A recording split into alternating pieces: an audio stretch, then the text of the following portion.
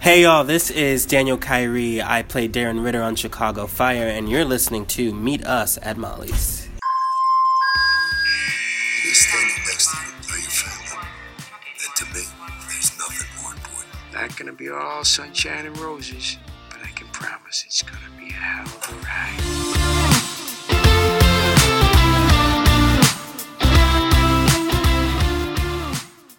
Hey, Shyhards, welcome to episode 272 of Meet Us at Molly's. We're continuing our trip through the vault. It's episodes 107 of, Medfire PD, but also there's a giant elephant in the room that we have to address. I'm so sick of starting these episodes with such sad undertones. It's like, on the one hand, it was like, oh my God, we got one Chicago news, and wait a second, it's not the one we wanted. I feel like every episode we've done this summer has this undertone of just sadness. Yeah, because we're in a very sad place. I mean, yeah, it's great. Obviously, the writers got their deal. SAG maybe close. We don't know at this point. We're recording Thursday night, so who knows? But yeah, otherwise, I mean, it's been a sad summer. It just has. And it got worse this week. Yeah. Yeah. We'll probably devote a good chunk of time to this, but the news broke on Tuesday, I'm sorry, because we were right in the middle of sobbing over the Len Goodman tribute on Dancing with the Stars. In the middle. It wasn't even like, oh, we're in the beginning of the episode and that's coming. It was literally right after that happened. The light shone on Len's spot on the judges' table and the news broke. Yeah, pretty much. Tracy Spiridakis is leaving Chicago PD. She's leaving. After season 11, she is leaving. This is very similar to the Jessie situation in that we don't know how many episodes she'll be in. But I think it's also just an ambiguous spot because we don't know how many episodes we're getting, period. She could be in theoretically all of season 11, but season 11 may only be 10 episodes. It just, we don't know at this point. Yep. I mean, there's a lot we don't know, period, but we definitely don't know that. And we, just like you, know absolutely nothing. Nope. Not a thing. Nope. Yeah. It's hard. I think, it's been an interesting 2 days on the internet. That's for sure. The internet has been a weird time. I think it's just important to take 2 seconds and remember that sending hate towards actors for their decisions is never okay, and attacking other fans for their opinions either is not okay. Then we'll just leave it at that. Yeah, I've been lucky. I haven't seen any of that on I haven't Twitter. seen a ton of it, but I know it's out there, and I feel like it's important to just remember that. Absolutely, 100%. And, like we just said, we don't know anything. And you know what? This is going to play out just like the Jessie situation where we're not going to know anything. No. And I think it's also just hard. I think the fact that it's coming out in a time where I think what makes it maybe even a little harder than the Jessie situation, if that can be any harder, is that we don't know. I mean, yeah, we think SAG is close to a deal, but we don't know. Mm-hmm. We don't know. I mean, we don't know anything. And the shows may not come back till next May. I mean, we don't know, it's just such a weird time. And then even given what happened in Chicago all of last season and everyone leaving, it's a weird time when Chicago is obviously in a transition. We all know that. That's not a secret. And it just this news just adds to the whole weirdness of everything. The uncertainty of it all, for sure. Yeah, for sure. And you add this in with the fact that there are still a couple of other characters whose fates are in the air. We don't know if Mouch is going to live. We don't know if Sylvie's going to stay or go. You don't know what's happening with Severide. We don't know what's happening with Severide. The other elephant in the room, Yeah, we could still very well lose 3 characters on Chicago Fire. Yeah. We've already lost Will. Well, think about it. You already lost last season. You literally lost Ethan. Vanessa, Will. You lost so many people last year. Yeah. Yeah. It's unsettling. Like, I don't know. I did some like inner reflecting this week because every time I mean every time a character leaves the show, especially now as we're over a decade into this, I get scared because I worry that the shows, with every character exit, the shows are becoming less and less recognizable. Does that make sense? No, for sure. Because so something I had in the outline is obviously there's a lot of talk on social media about like whether or not these should be the last seasons for the shows, because I think a lot of people are kind of in that same feeling of these are feeling less and less like the shows I love and that I know and that were comforting to me for so many years. So, and a lot of fans' opinions, they're not good anymore. So if they're not good anymore, then why obviously keep them going? I don't think they're going anywhere. I think they make too much money for the show. Like, they could run for another 20 years and like they're gonna be fine. Like, I don't see them unless Dick Wolf says no, we're done. I don't see them going anywhere personally. I agree. I don't think they're going anywhere. I do understand your feeling, and I definitely feel that way too. I think transitions in any stage of life, whether that's personally, obviously in this case we're feeling it with One Chicago, but whatever, transitions are really scary and unsettling, and I get that because I feel it too. It's like, especially now looking at PD, like looking at the shell of what it's become and how many people are left, it's just like, where are they gonna go? Like, what is actually gonna happen to that show? Like, I know there's a lot of rumors about what's gonna happen to Torres, and I'm not gonna talk about that because those are literally just rumors based off social media at this point. But so assuming even if Torres is gone, you've got literally Voight and Water left. Mm-hmm. Like, you can't, I mean, as much as I love Water and like Voight is whatever, but like, you can't have a show just based on Water and Voight. Like, No. that is not a show. No. And then if that's the case too, like, obviously I one of the things I've been curious about with this whole thing and all the shows coming back, assuming that SAG gets a deal, is what is the casting process going to look like? Like, when shows need to bring in new characters, because obviously even if they get 10 episodes, they're not going to not introduce a single new character. So like, what is the casting process going to look like for any new character? It's going to feel weird, and I don't know. I'm definitely worried about the shows. I mean, it's a transition, and like, it's hard, but I mean, I think they're going to be different. And if you're not enjoying it, then I've always had this opinion of like, if you're not enjoying it, don't watch it just to keep watching it. Like, it's doing a disservice, I think, to yourself, because like, why do you want to waste time on something you're not enjoying if you don't have to watch it? And like, also to the people like hate watching and like then tweeting it out to the artists who created it is not fun either, and not a nice idea either. So like, if you're not enjoying it, don't keep watching it. But I think they're going to survive. I just think, I mean, SVU's been on however many seasons now. Yeah, I agree. Do you feel almost in a way, like, do you ever feel like we're getting pushed out in a way that like we're the old generation and now we're getting pushed out in favor of the new generation? Not specifically. I mean, I felt that way in general in terms of transition, but I don't necessarily feel that in this case. I just feel like definitely the older generation though is dying. I don't feel like it's, I mean, I guess in that case, if you want to say they're getting pushed out, then yeah, because I feel like the older generation is dying. And I feel like even a lot of our friends and even some of our patrons are like, I don't know if I want to keep watching it, which I totally respect that. And that's totally fine.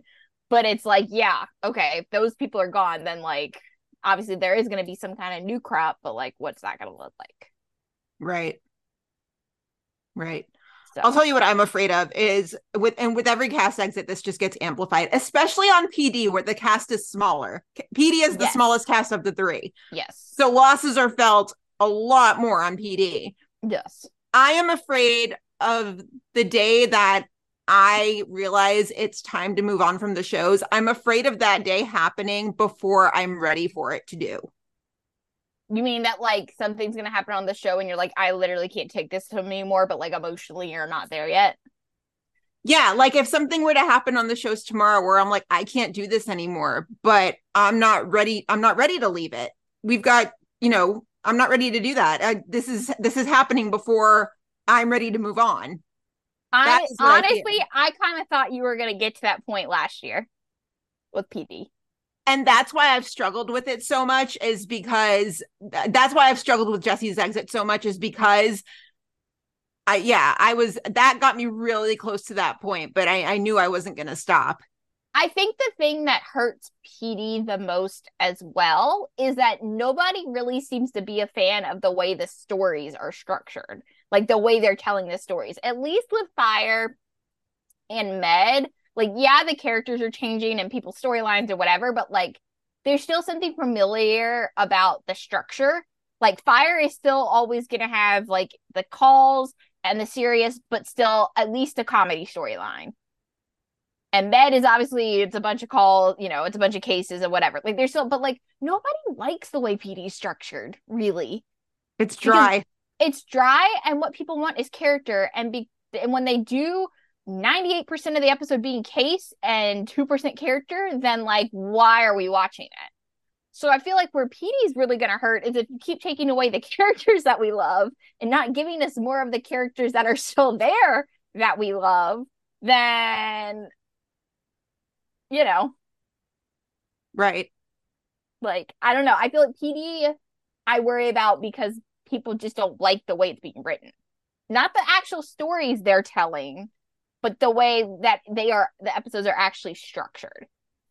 There were fantastic cases this last season, but and some great character. I mean, obviously we got Burzek back. I mean, the stuff with Kevin and Lou. I mean, like, there was all the Taurus stuff we got. Like, there was some really good stuff in there.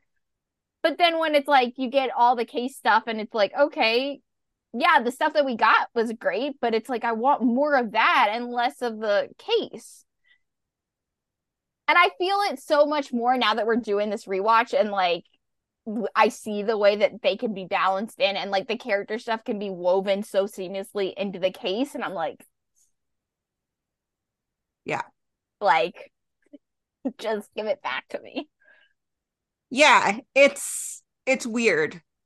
And I've found myself since Tuesday being oddly at peace with it while also very, like, conflicted and kind of upset about it. It's been a weird 50-50. With Jesse, I was 1,000% just completely upset about it, not at peace in any way, shape, or form. I'm probably still not at peace with it. But this one, I'm kind of 50-50. So I have, like, 2 or 3 things off of that. One, I definitely, when it first dropped, I was kind of like, what the fuck? Like, I kind of didn't see it coming. And then the more I thought about it, I was like, okay, I can kind of see why. And, like, I kind of made peace at it, like you said. I think the other reason for me personally, Jesse hurt a lot more is, like, Jesse was an OG. And, like, there from the beginning, he helped spin off PD. He got introduced onto Fire, and, all, like, and Jesse was our favorite. Like, let's be real. Like, Jay Halstead was, like, our dude. Like, we love Jay. And not that I don't love Tracy, not that I don't love Upton, but, she is someone who came in the middle. She hasn't been around as long. And so I think Jesse's just hurt because it was like, I never thought Jesse was going to leave because I thought he would one day, that Jay was going to take over the unit eventually. Like, I thought Jay was going to be there forever. But since Jesse left, yeah, maybe it was in my mind somewhere in the way back that, like, Tracy may leave at some point, that she would maybe be the next to go. So I think I'm less surprised now that I've, like, had a moment to sit with it, because it's, like, in the back of my mind, it's like, oh yeah, I can kind of see that coming. Jesse, I did not see coming. If that makes Honestly, sense. Tracy being the next to leave never crossed my mind. Really? I've always, since Jesse, I've been afraid for Burzek Water. I'm like, please don't go anywhere.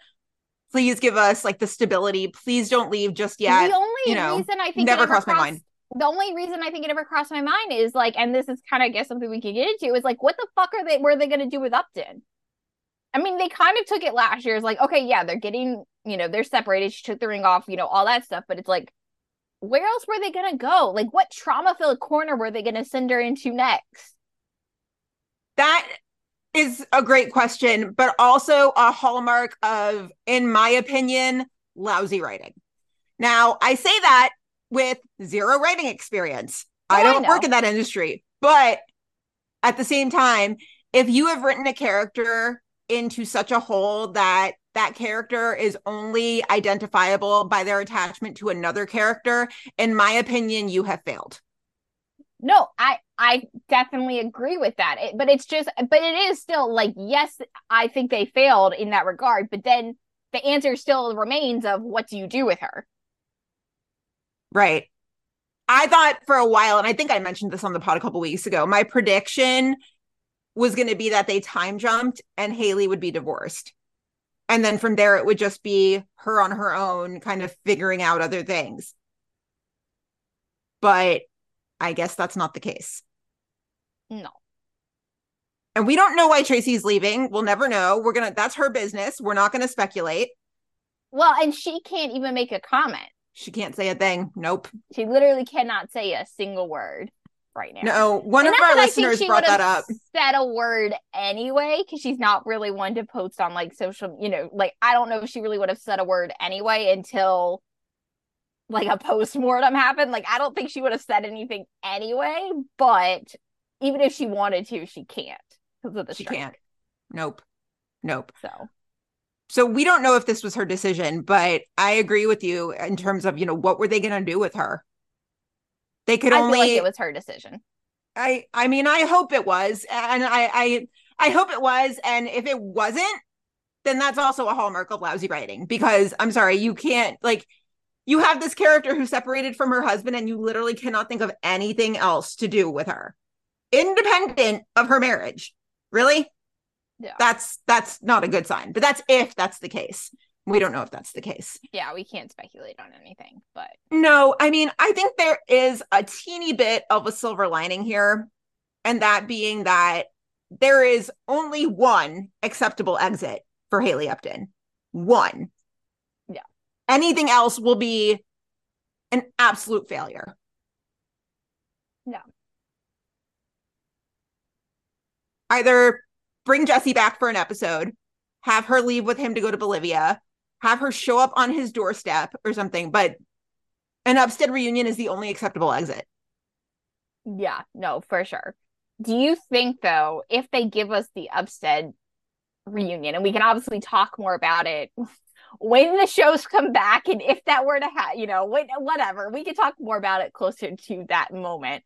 But I guess I'm curious, is like, even if they do go with whether she goes to Bolivia, he comes back, whatever the situation is that reunites them, do you think, though, that she should forgive him and that, like, if that happens, I mean, yes, I think I'll be happy because, like, they got a happy ending and whatever. But then in the back of my mind, I'm like, Jay was such a piece of shit last season, too. I'm like, do I actually want her with him? Like, I mean, and the answer is yes, obviously. Like, I want them to have the happy ending. Like, in my mind, like, I want to just forget season 10 happened. Like, Jay still went to Bolivia, but, like, it was on happy terms. Like, in my mind, I kind of just want to block out that part of season 10.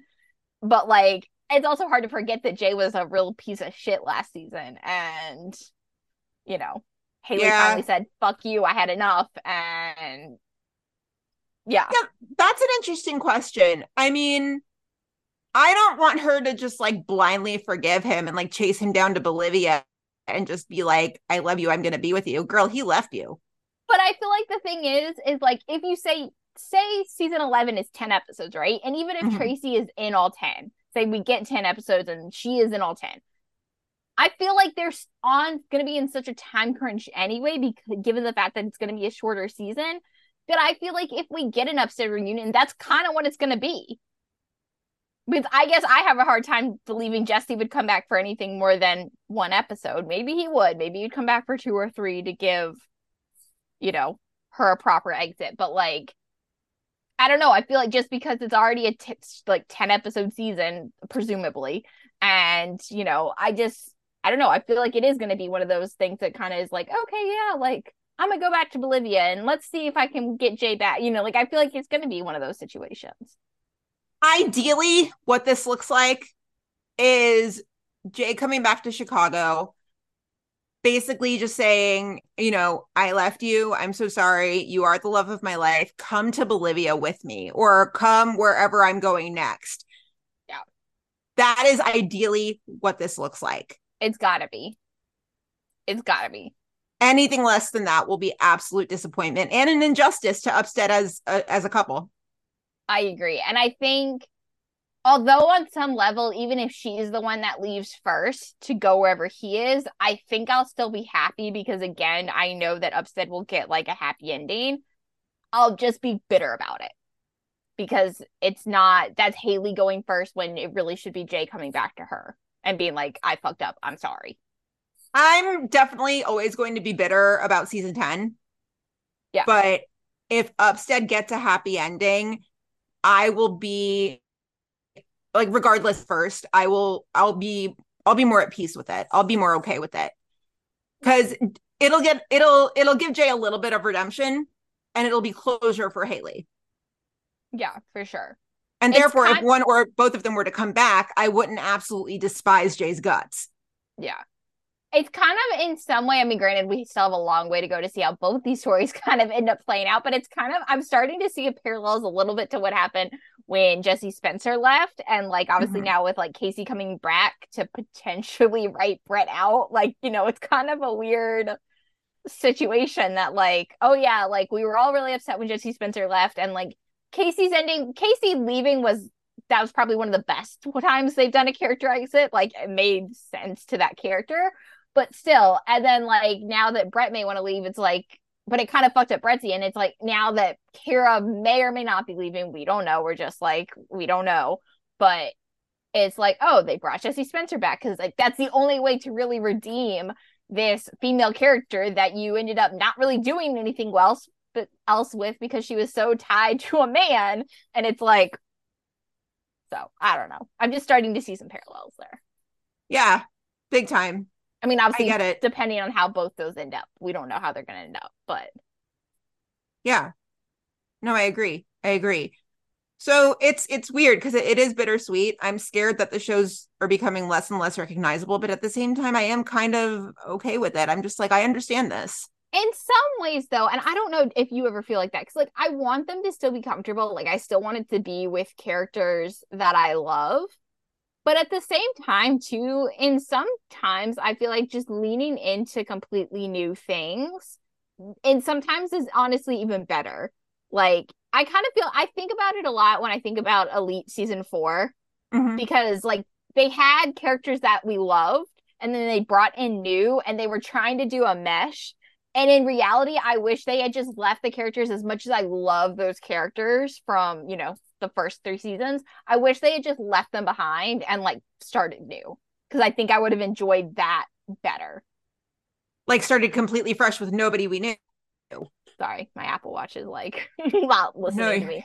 Yeah, I mean, I don't know if I want that for Fire, but sometimes I think about it. Sometimes I'm like, maybe I don't know how well that would work. I think it works maybe better on a streaming kind of thing than a network, but I don't know. It's been in the back of my mind that sometimes I wonder if a transition, if it's not better to just like jump new.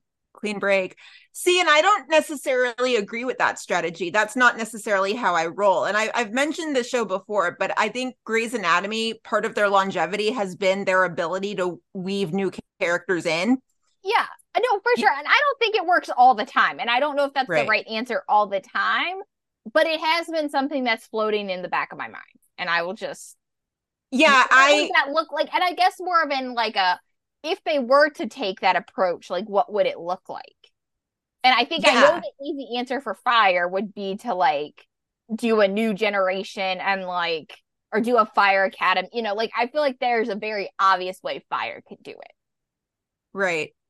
PD and Med, I don't know how they would do it, but no, and it's tough. And I feel like PD could have pulled that off with Torres, brought him in, let us get to know him, even though he's still interacting with the new, like the old characters, so that, we end up caring about him, and then gradually transitioned it. It's just the transition of bringing him in and Jay coming out happened too quickly in order for that to happen. Well, and then they gave Torres like barely any episodes. And it was Right. like, and then he was gone half the season because of, you know, whatever. He was like, oh yeah, Torres is undercover with it. I'm like, what? Like, what? Huh? And even with Rojas, it was easy to get to know her and fall in love with her as a character and like really like care about her because we had that stability going on. We still had our favorites, but at the same time they were like, okay, well, while you're focusing on them, also expand your brain a little bit and focus on this one new character. And Fire does that. Fire does a very good job of that. Yeah.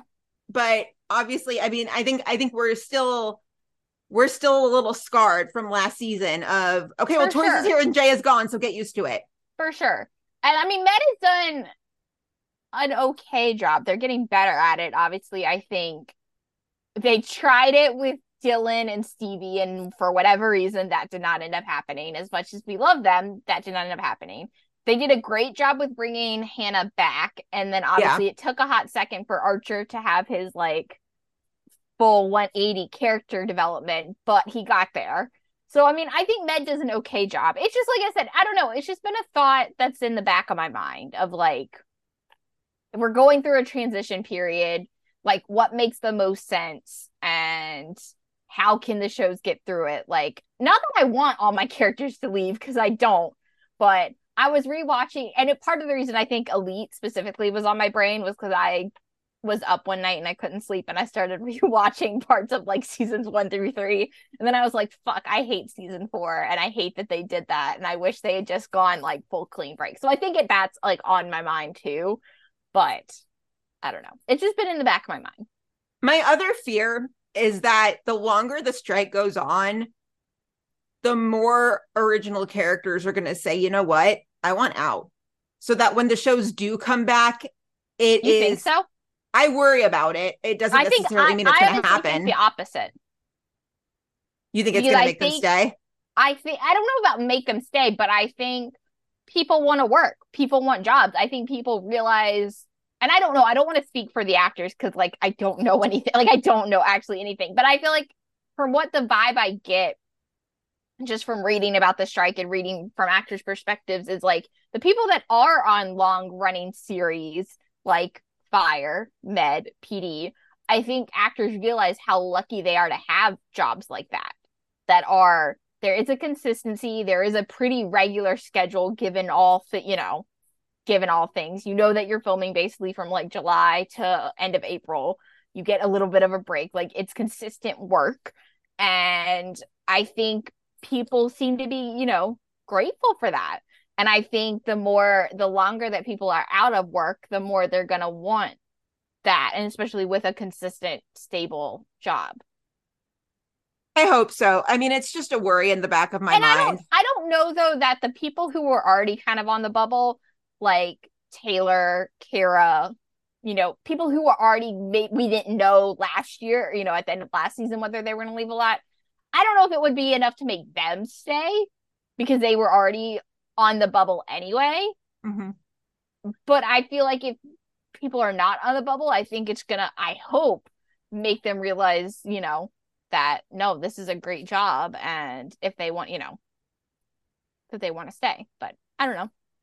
And I hope that's where Patty and LaRoyce are at. Obviously, we don't know. We can just speculate, but I hope that's where they're at. I don't like to see anybody leave ever, but I think it helps that they gave them Berserk back last year and like actual stuff, but yeah.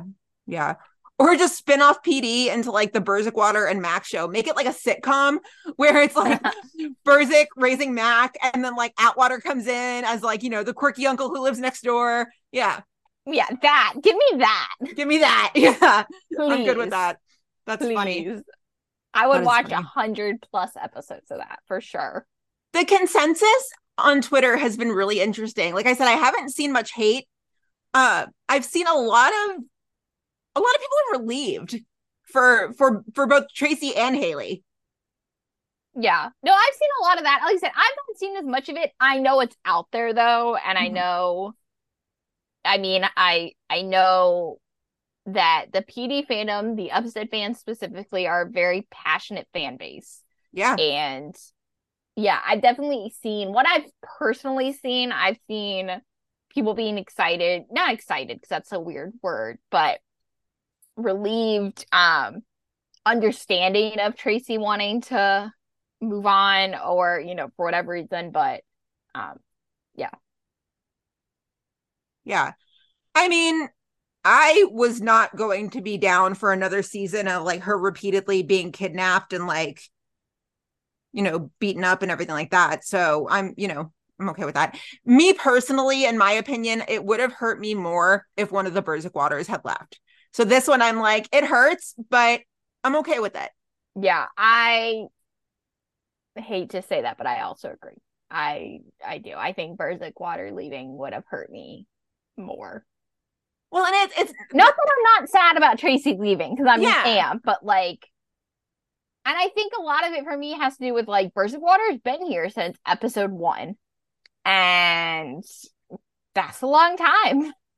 And you know, I'm more personally attached to them than I am to Tracy, but I am still very sad about Tracy leaving.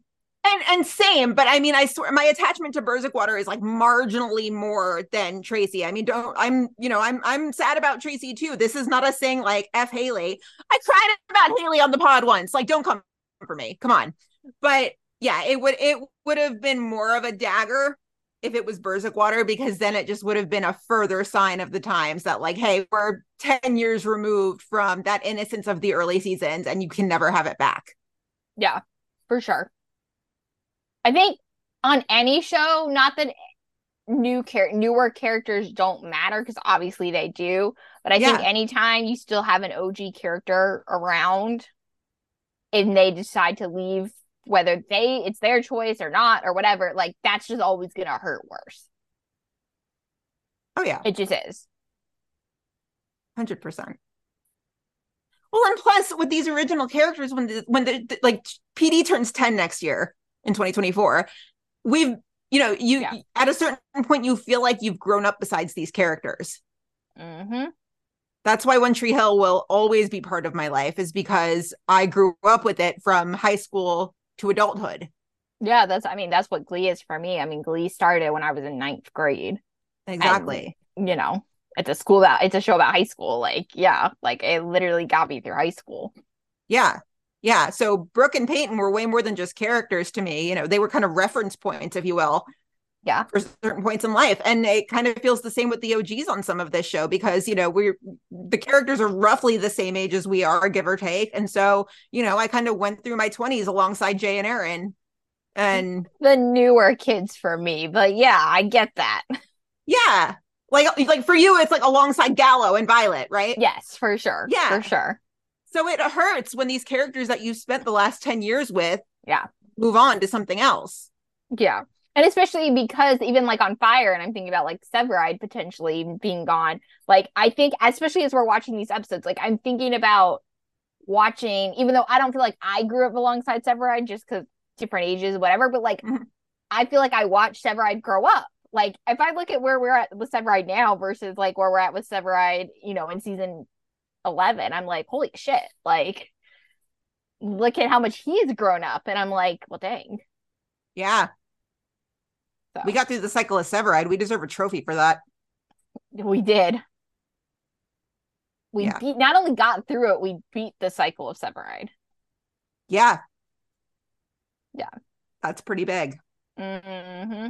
Pretty big. So we got some emails from you guys, which like we wanted to. I mean, guys, it's so weird with the strikes because the actors can't talk about their projects. So we kind of feel like we can't talk about their projects. And we're all just kind of like, it's weird. It's so weird. It's I'm really, like really really weird. hoping that the news has been okay this week out of SAG. So like, I'm like, just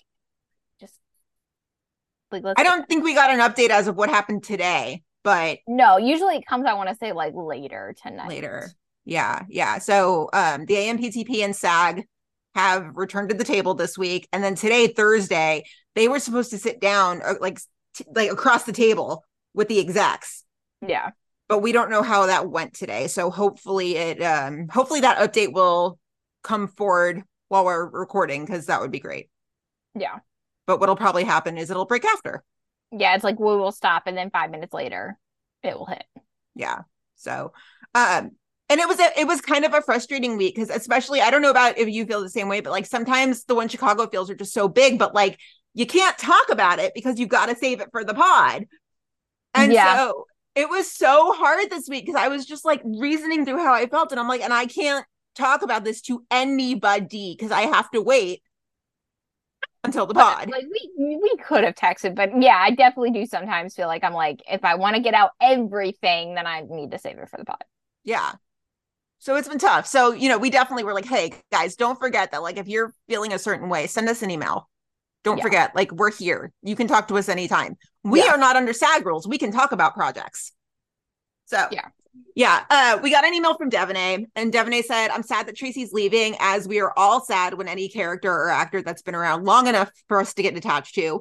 At the same time, I'm happy and excited to see what her future holds. At this point, we can only cross our fingers that we get at least a portion of the season to give her a proper character exit that feels true to character. We don't know if we're going to get a season. We don't know if that season's going to be 10 episodes, 5 episodes. We don't know. Nope. Brooke said, I hate that the news on Tracy was released now. Obviously, I'm not questioning it because of how many sources are posting about it, but she can't even comment on it because of the strike. I hate that. Yeah, and we know it's legit because it came from friend of the pod, Emily Longaretta. Yeah, no, for sure. But like, I also don't know if she would have commented, period. No, she like, I still really think that she probably wouldn't have said anything until she was like forced to do an interview about it for a postmortem, like on her last episode. By the way, not at Emily, but at like the outlets in general, the news outlets, we need to establish a designated window of time solely dedicated to One Chicago News. Okay. We got to pick a weeknight and like maybe a window of time. And that is the only window of time in which like Us Weekly, Deadline, the trades, everybody can drop One Chicago News. Okay. Because we were in our feels at that time, and not our One Chicago feels. We were in our Dancing with the Stars feels. And so the sadness went from like, it went from one type of sadness to a different type of sadness. And it didn't feel good. No. It didn't feel good. It really sucked, actually. It really sucked. We need to talk with, like, all the outlets need to get together and decide on a time window. And we need to designate a window. And that's the only time when Chicago News can drop. Deal? Deal. Preferably not when Dancing with the Stars is on. Anytime other than Tuesday nights from 8 p.m. Eastern to 10 p.m. Eastern. Well, wait, not necessarily, because remember the night that Colin and John Seda and them left, the night that broke, I remember I was at college gymnastics, and I was like, rude, I don't want to process this right now. Yeah. Like, what's like a nothing day when we're like, well, maybe Monday. Like, I don't know, but then the Jesse news broke on a Monday, and that hurt too. And that ruined your week. It did fuck up my week. Can you only say that Wednesdays during One Chicago because then, like, what time One Chicago would air? Because you're already dedicating that time to One Chicago, so like maximize that time. But only after PD, not after any of the other shows, because we got to focus on the next show. True. So Wednesdays from 11 p.m. Eastern to midnight. That's too much. There's too much potential to get our hearts broken there. I also don't want to stay up that late. Well, that's smart then, because then you'll go to bed and just see it the next morning. Yeah, no, but then that sucks, because then I have to spend all day with that. No, that's true too. But let's make it a window. Let's give you like a 15-minute window. Let's give all the outlets a 15-minute window where they just get to trauma dump and like hit us with all the news from the week on One Chicago, and then that's it. No more. Yeah. I like that theory. Yeah. Because then I did not give a shit about the rest of Dancing with the Stars after that. Yeah, I was trying. You were like texting, you were like, fuck this news. And I'm like, Gina, I'm trying to focus. Like, I'm trying to focus here. I legit texted you. Well, I mean, we're going to have a Dancing with the Stars update in a little bit, but whatever. It's our podcast. We do what we want. Oh, hold on a second. So I went to go click on the link for our next Deadline article, speaking of what we're going to talk about. And there is a SAG update on Deadline. Ooh, is it a good update? So apparently said SAG-AFTRA's chief negotiator Duncan Crabtree Ireland said it on the picket lines earlier Thursday. Now it seems that cautious optimism, as an insider also characterized it today, has become the takeaway term, blah, blah, blah. Apparently, they're supposed to meet again tomorrow after negotiations today ended almost after 5 hours. Okay. So 5 hours is good. And they're meeting tomorrow. Cautious optimism. So... I mean, in all fairness, we had cautious optimism last time. Yeah, but we'll see. We'll see. So that is your update. Anyway, didn't mean to interrupt the other part, but no, that's breaking news. So yeah, that's good. That's good. Well, I'm sorry. Oh, we were talking about. I was like, what were we talking about? Dancing with the Stars. Yeah, I did. Jason Mraz dance on Tuesday because like I didn't see it. I was too busy reeling from the One Chicago news. Yeah. Side eye at Variety, not Emily. We love Emily. Rude. Yeah. Lexi also sent us an email, and Lexi said, with Jesse having left last season, it was inevitable that Tracy was bound to go next. I just didn't imagine it being so soon. It never crossed my mind. Just never. No. She said, I don't know if it's just seeing things with rose-colored glasses / glass half full positivity in me that's come out in full force, or the swimming in denial side of me that's typing this out. But I really hope things end on a good note for Tracy and Haley, because in the end, it's what she deserves. I'm really hoping in her last episode, whenever that may be, that Haley and Jay reconcile and Upstead gets the happily ever after that not only we want for them, but the happy ending that they deserve. The worst thing that Gwen in the show... No, I'm not even going to read that line. I'm not putting that into the atmosphere. No. I've seen some people put it out there like they don't want that to happen. And I'm like, no. We're not putting that into the universe. There's one that way. Would be, honestly, if they did that, I know we said that about Jay too, but like, if they went the thou shall not be said route, we're not going to even say it, but if they go that route, that would maybe, I'd be like, I don't know if I keep watching this. We're not even gonna. We're not even exploring it. And we'll leave it at that. And we will leave it at that. There is one way for Haley Upton to exit that show, and it is with Jay Halstead. Yeah. And then they're gonna go conquer the world wherever they go. Yeah. Oh my God.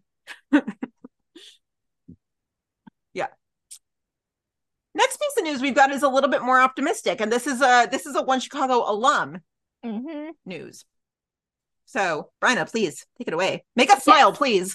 So, Deadline dropped an article the other day, last week, whenever. Brian T is producing an anthology limited series, and season 1 is set to adapt a historical novel, Iva, the True Story of Tokyo Rose. Get it, Brian. It says it will tell the story of Iva Toguri. I probably am saying that wrong. Who was wrongfully convicted of treason and sent to prison for being the infamous radio propagandist Tokyo Rose during World War II. Sounds really good. Brian's getting into all sort of cool projects. And it's apparently, where did I just see that? It's apparently currently being shopped around to streamers and premium cablers. Very cool. So, yeah, because this one with Nicole Kidman airs is supposed to set premiere in early 2024, right? Yeah, I think January. I need it. I need it too. I need new content. I know. I'm behind desperately on I'm oh yeah, didn't get to upload yet. It's still not finished with Outer Banks. I'm getting there, but still not finished with it. Yeah, I'm behind still. I still haven't touched upload. I need to touch the new episode of Sullivan's Crossing because last week ended on a crazy cliffhanger. I forgot about that. I need to. You gotta start it. Episode 3 ended, and I was like, "What the fuck?" It's good. I got 5 episodes of Outer Banks left, so okay. I'm not going to catch up to you by the time you finish it. No, but you need to catch up. No, but I will eventually. There's another season 2 that just Loki. Yeah, haven't touched that yet. Yeah, I got to get back to that. I keep seeing tweets with Miss Minutes in them, and I love Miss Minutes. She's hilarious. I got to get back to that. And then there was something else with the season 2 that just came out that I can't think of. I don't know. I'd be able to focus on it if One Chicago news wasn't dropping all the time. Yeah, I know. This is why we need a window. Anyway, so yeah, that's about it in terms of the One Chicago news. Hopefully the next time we have One Chicago news, it's happy. For fuck's sake. And just end the SAG strike so we can start to get happy One Chicago news. Please? Like a return date. A return date. Would be Pictures great. of them on set. Like, just like the actor strike needs to end so that we can start getting these things again. Like, what I wouldn't give right now for like an episode description and some promo pics. You mean as terrible as the episode descriptions are, like the PD ones? Yeah, I don't care. Voight takes down a gang. I'll take it. I don't care. I'll take it. I don't care. Okay, cool. Yeah. I'll take it. Give it to me. Look at this promo photo of Ruzek just standing there. It's amazing. Yeah. That's all I want. Oh, you mean a building's on fire? Okay. I never thought I'd be happy to see this. Yeah. Oh my goodness. Who knew that COVID was just like a warm-up period for this? What?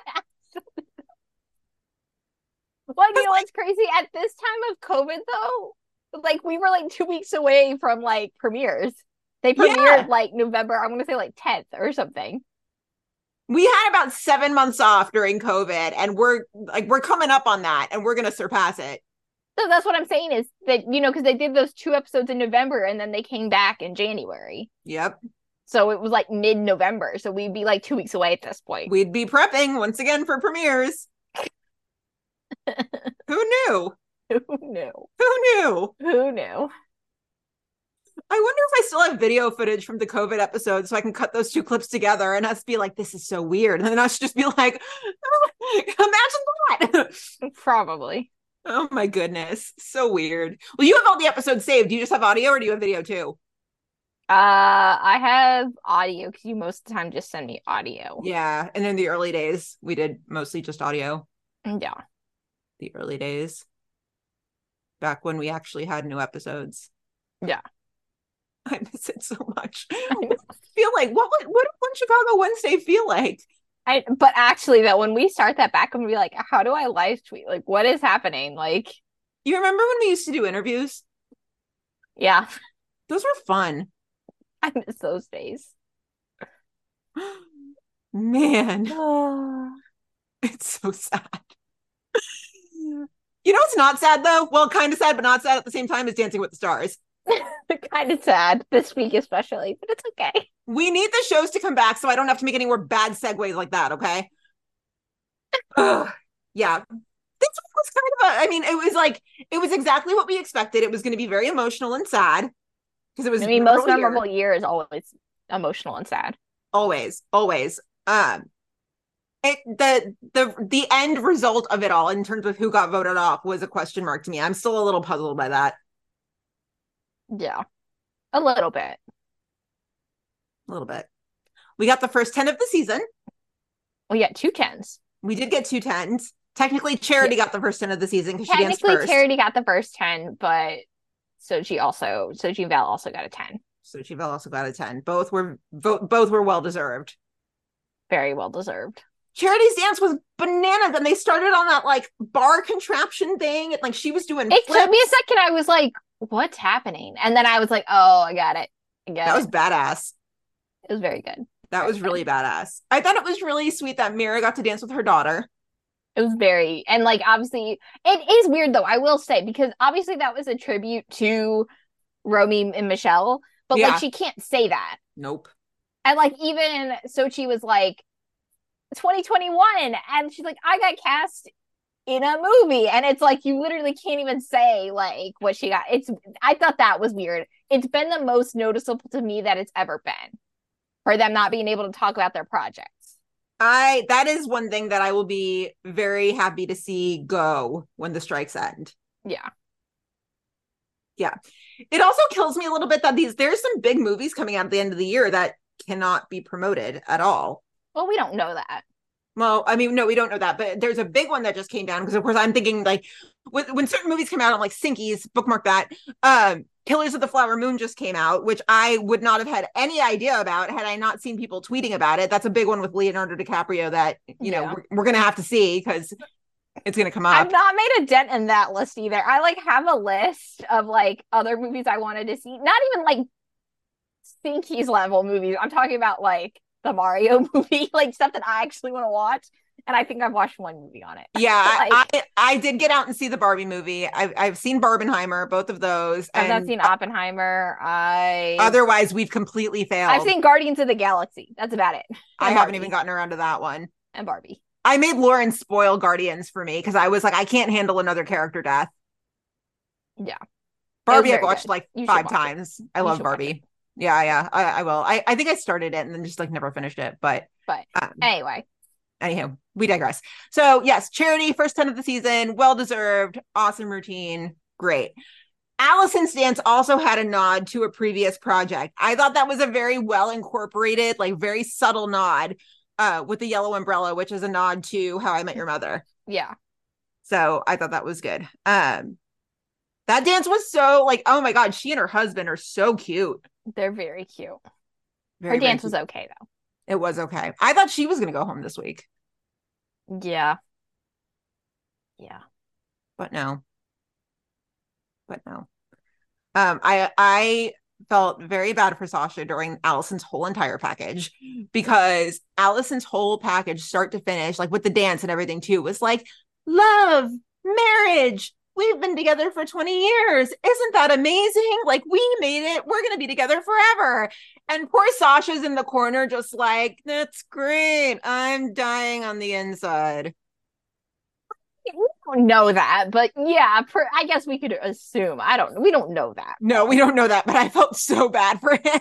It is just interesting. And then obviously given all the other, I won't go into it because that's just gossip at this point, but all the other messiness with his ex-wife, I don't know, there's a lot of drama going down.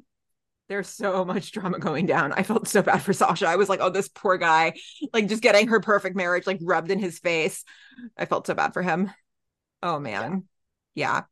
Our other favorite couple, Harry and Riley, they had a close call. They did not have a good week. No, this was not good. I'm usually, even when he's not been great, I'm like, okay, but Riley slayed and her choreography was great, even if Harry wasn't that great. This just seemed like, I thought this was Riley's worst dance. Not that she was bad, but it was just like, okay, lift. Blah, blah, blah, blah. Like, it was just like every single second was a lift. And I was like, this is way too many lifts. Yeah, I don't think that's not really a contempt. I don't know. It didn't feel. No, I think Riley made a mistake in how she choreographed it because, like you said, it was basically just Riley dancing around him and then Harry just waiting for her to come to him and then just like picking her up and putting her in another place. And I think that was a lot of people's critiques about him in the beginning, like the first week or two when he had like all the Latin dances. It was like, well, Harry's barely moving, and I'm like, yeah, that's kind of true. But like the last 2 weeks, obviously he's had to because of ballroom and just the style of dances. And so he's had to move. And I thought he did really well. I mean, he's not like top 4 level, but like, good for him, And this week I just felt like it was a big regression back. And as much as I love them and I love their friendship, whatever the fuck they are, and whatever you want to call it, I mean, I don't think they're going anywhere next week because I think Allison will probably go before him. Mm-hmm. But I think dancing wise, I think it's his time. He's getting close, but I still think Allison and Barry should be going before him. Yeah, I mean, and Maurizio had a good week this week, but like Maurizio overall too is not that great either. I think as long as I have no problem with Harry and Riley kind of sticking around for a little bit, as long as they don't touch the people who should be there in the end. Right. Any of the 4 who should be there. Well, right. And I even think like Lele is better than Harry. So like, I don't want her and Brandon to go home because Harry and Riley. True. So, I mean, I love them though. So like, Yeah, I saw a TikTok earlier in the week of somebody predicting their final 4. And I was a little surprised because it was mostly the same as ours, right? But instead of Charity, they had Lele. I don't know. I thought that was interesting. I was like, I could see her making like being on the cusp of the semis. The only reason is I do think she has a fan base, but I don't know if her fan base, 'cause I'm not as familiar with her like pre-Dancing with the Stars, but I don't know if her fan base is big enough to overtake Bachelor Nation. True. So True. I don't know. Oh, but can we talk about Ariana's dance? Speaking about reality TV, oh, that dance was good. It was really good. She's so good. That last shot when like she like glares at the camera and then Pasha just kind of like turns her around and glares. Oh, it was so good. She's so good, and I'm just so glad that Pasha actually gets to showcase what he can do. Yeah. Because he hasn't had a partner at all that, would let his talent shine too. Yeah. So good. That was such a fuck you dance to the other guy. Good. It was really good. Oh, that was amazing. Yeah. Yeah. Really, really good. Yeah. And then in the middle of the episode, we got the Len Goodman tribute dance, which could not have been more perfect. Absolutely beautiful. So beautiful. If Jenna and Val don't at least get nominated for an Emmy, then like, what are we doing? Yeah. Yeah. Like, what are we doing? And I was like, I wasn't like emotional during the dance. I was like, this is gorgeous. This is such a fitting tribute. I didn't lose it until they like everybody turned and they shone the light on his spot in the middle, and Carrie Ann and Bruno were sobbing. Yeah, and then they show like all the pros crying, and it was like a solid minute of like silence. And it was Alan was crying, Kim was crying, Daniela, Emma, Derek, Julianne. Yeah. I mean, like they were all crying. Yeah. That is when like the tears were like jumping out of my face. Yeah. Yeah. I do say, and this is not anything to take away from the dance, because I thought the dance was amazing. I have two tiny. So one, I feel like obviously they brought the 8 older pros back, which I thought was really great to see them. I wish they had, even in like the beginning of the episode, because they were like, oh, and like some pros are returning, but then they like never had a chance to even like highlight who that was. Mm-hmm. And I don't know, I wish they did like even just like 2 seconds, had them be like, you know how they do like when someone like is getting ready to come up next, they'll be like, and up next, Terry and Riley dancing a contemporary. Like I wish they had just done that with the pros, so the pros could have like waved hi and like I know it wasn't about them, but like acknowledge them just like a smidge more. Mm-hmm. Because I thought that, it is a cool thing. I don't think it'll ever happen again to have like older pros, especially that many of them return. So like, I just thought that was cool. And I also wish in the package, I wish they had let more of the current pros speak. Because Val got one line, and otherwise nobody who's a current pro said anything. Yeah, true. Like none of them. And like, obviously I know that like, obviously the longer you're the old, if you were on the show from the beginning, then you've known Len longer, but like some of these people who are on the show currently, like Emma's been around for a really, really long time. Sasha has, Val has, like some of them have been around for a while now. So I don't know. I would have been nice to hear from them too, like share their memories. Like it was great to hear from obviously like Mark and Julianne and Derek, but like I would have liked to hear from like some of the current pros too. Yeah, that would have been great. There were 2 pro absences that I noted that I was just kind of like, all right, clocking that. One of which, so Sharna was not part of the dance. Brian Austin Green made sure to post about that this week and be like, what the fuck? The other pro that I was like, really, I was surprised not to see there was Cheryl Burke. Yeah, she made a whole thing about it too. Oh, what'd she say? I didn't see what she said. It was like a 3-minute video just talking about the fact that she wasn't invited, and Scandal. Yeah.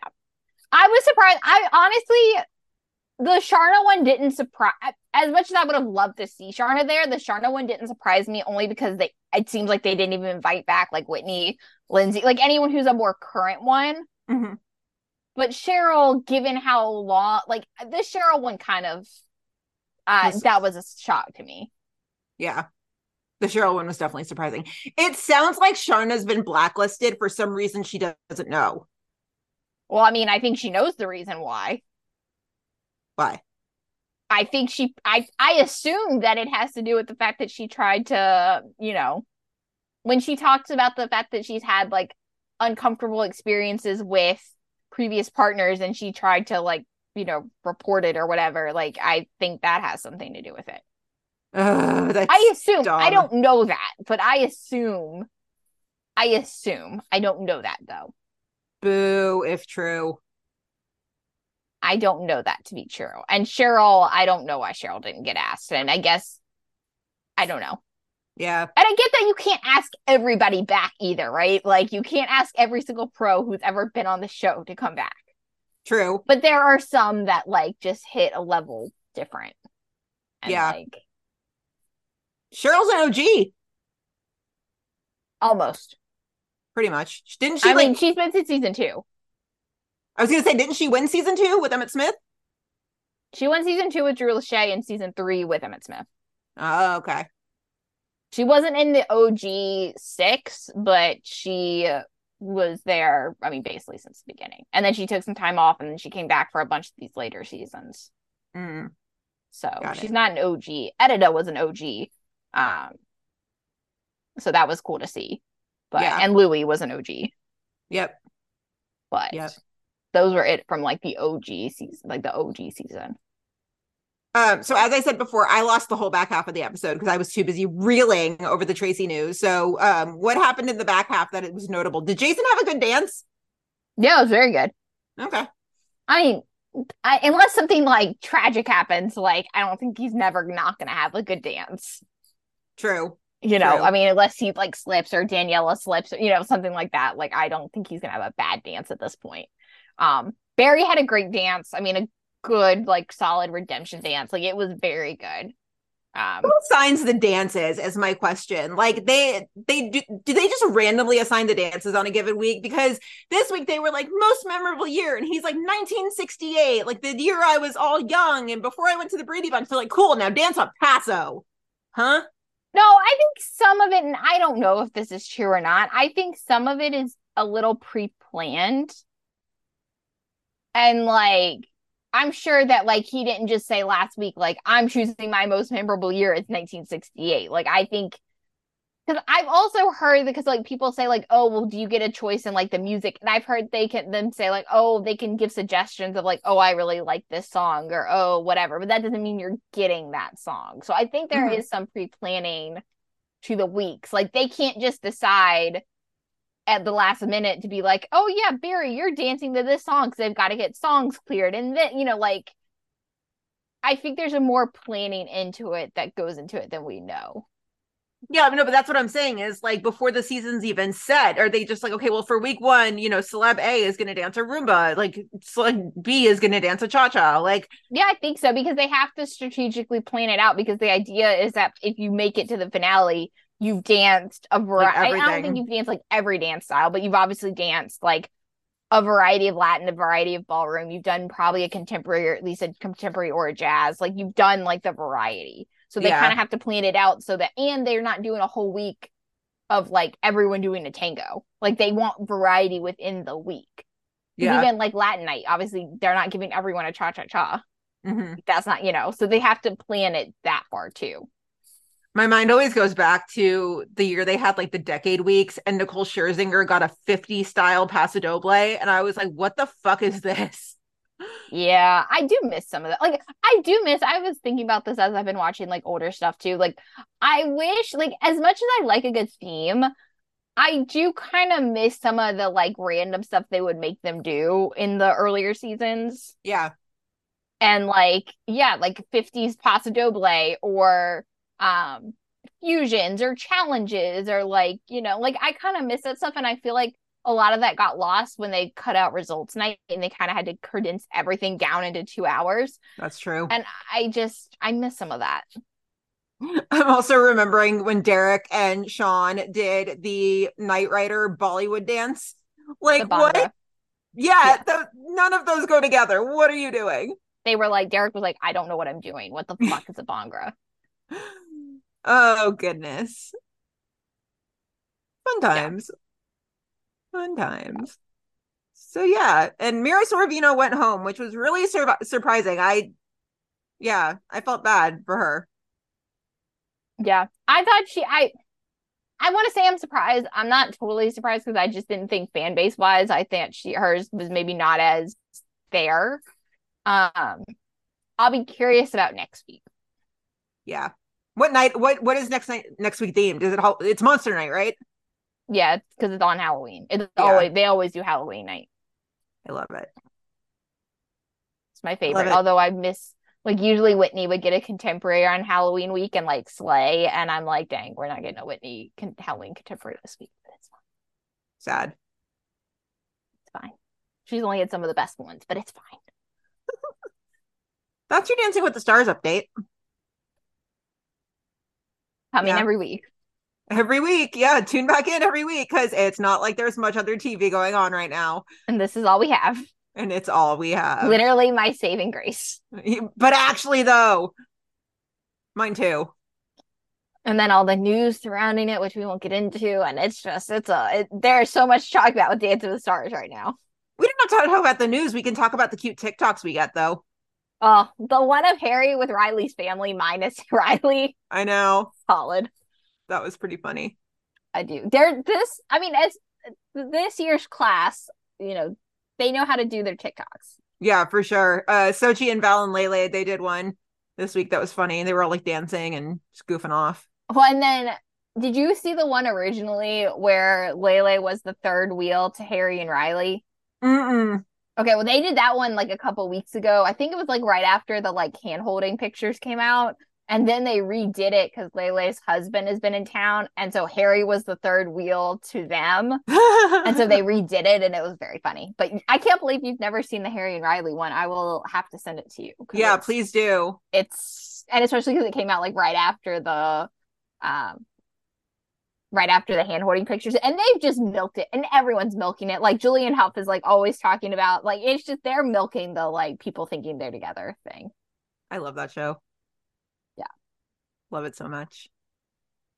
But yeah, that's your update. So without further ado, shall we move into these episodes? Let's do it. Alrighty. We're going to start with Med, just like we always do. This episode was chaos. There's a lot happening. I texted you in the middle of this and I was like, outlining this is breaking my brain. There's a lot happening. Yeah. Yeah. There were like 15 things going on. And then it was just like, and each arc only had a little bit. And then I was like, but wait, this is important. And I want to pull this audio, but also the follow-up clip's important. And I want to pull that audio, but I also don't want to pull too much. It was, this was not my best outline job, but we shall talk about it. Okay. So we're going to start with Connor and Zanetti because they got the first scene and that's how this works. Yeah. These two were so weird this week. What is happening with them? At first I thought it was going one direction and then it went another. And I was like, how did we get here? What are we doing right now? Yeah, I was like, what? But Very then I feel like confused. we'll get there. I'll save my comment for when we get there. Okay, so Connor is doing Connor. He's doing his thing. Zanetti just gets back. Like, she's just got back from this surgery conference in Orlando. And she's like, man, like, I missed surgery. I really want to do something. I just really missed like working. Yeah. So they get two patients, this couple that was in a really horrible car accident. They got T-boned and like, it's bad. So basically they both end up operating on the girl and like, it's gruesome. The way they have this girl's organs just like splayed out in the OR, like it's nothing. They're just like, she's bleeding from somewhere. Let's lift up the intestine and see if we can find it. Like, what? Yeah. It's insane. So Connor removes her spleen and that happens. And later on, they're in the elevator. And apparently removing somebody's spleen is an aphrodisiac. Only I don't know. Chicago Med. Only in Chicago Med.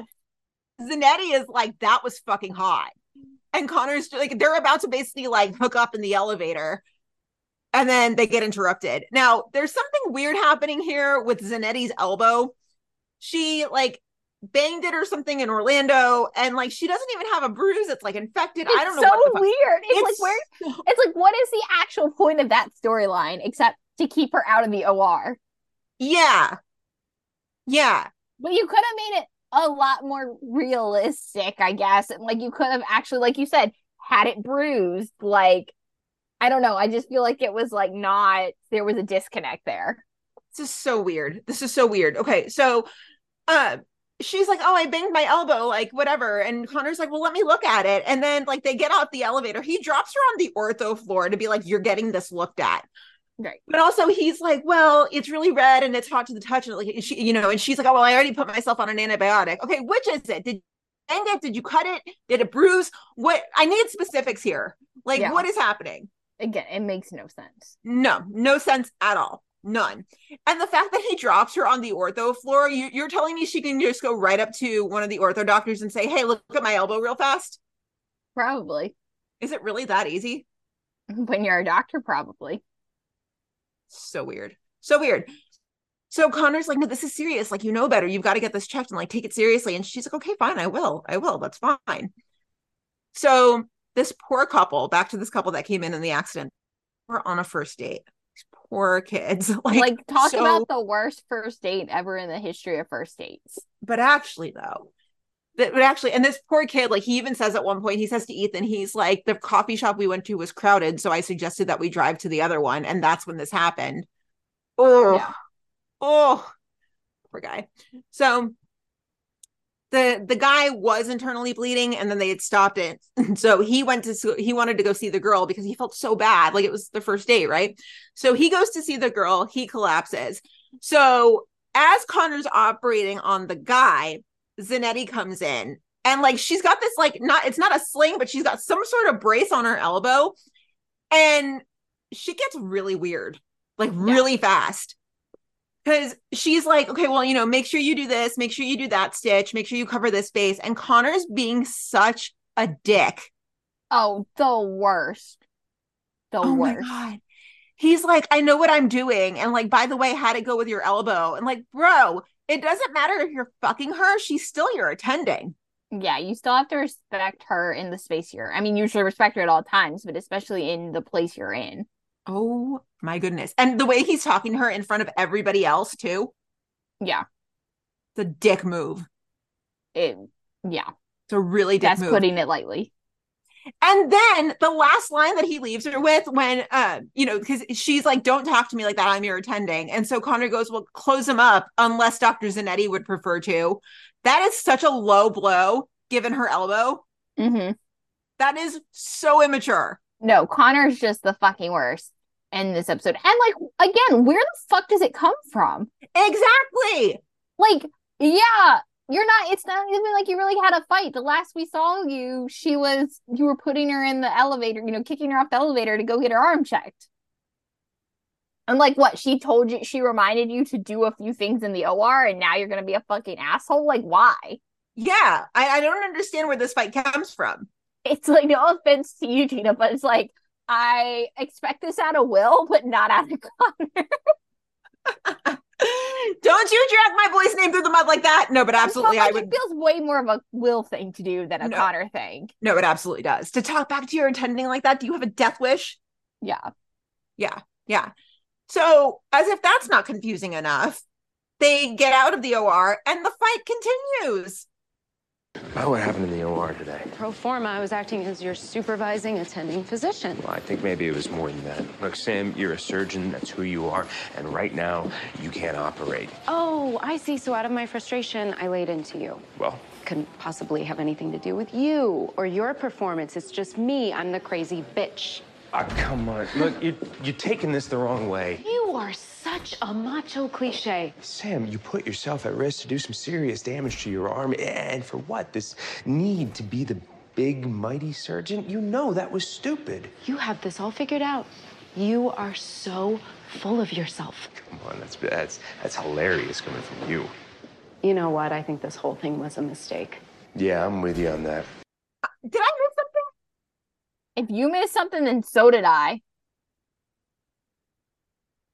So weird. Makes no sense at all. 0 sense.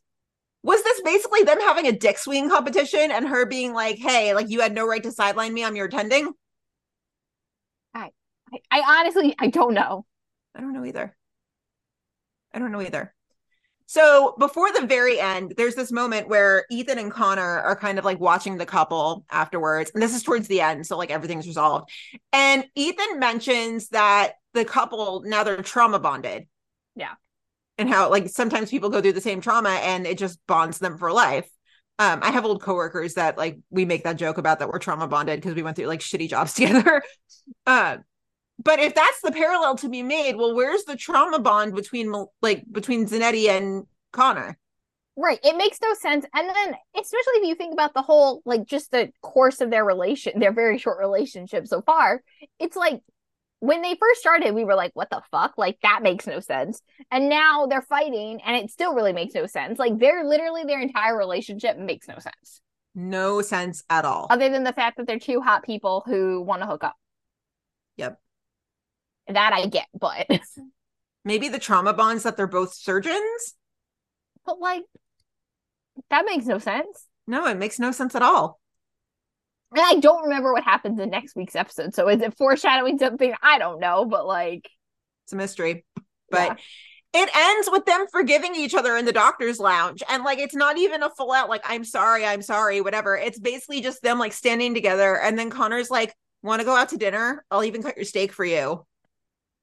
Huh? Yeah. I'm so confused. Yeah. This one, nah. This one ain't it, bro. Like, this one just, no. It just makes me think of that TikTok sound where it's like, don't fuck your coworkers. Hey, don't fuck your coworkers. Don't do it. Oh God, I've not heard that one, but I feel like now we need to make a TikTok because think about all the pictures we can show. Just like between all three shows. One Chicago ship after ship after ship. I feel like it'd be easier to say who hasn't. True story. Granted, if everybody on One Chicago followed that rule, we would have a real boring Wednesday night. That's what I'm saying. I feel like it's easier to say who hasn't fucked their coworkers. True. One Chicago would just be like them sitting across the table staring at each other if they abided by that rule.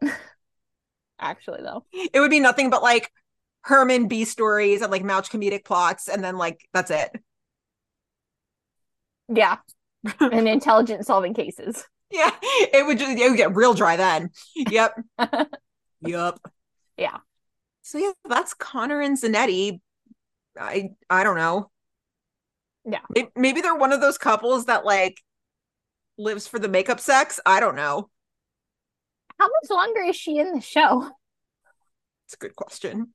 It's not me about to like hit up IMDb. Med season 1 is only like 14 or 16, right? It's 18. PD is 15, 14, something like that.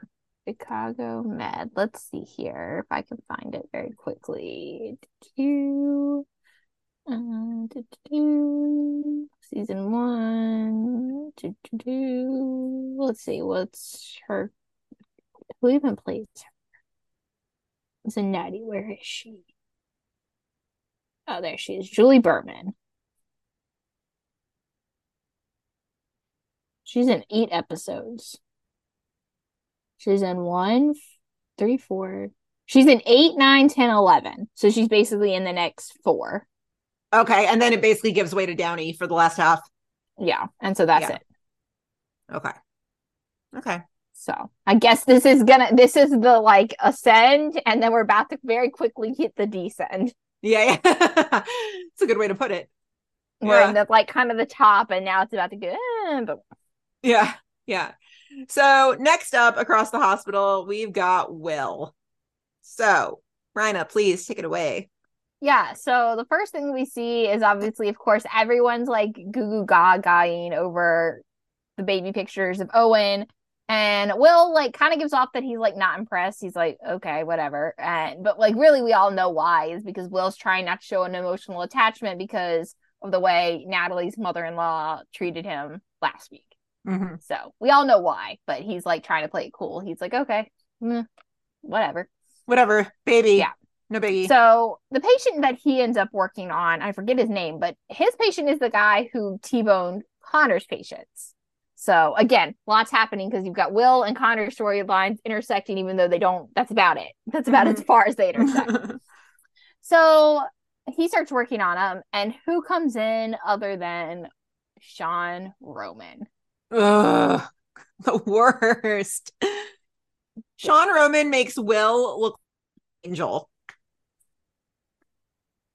But actually, though.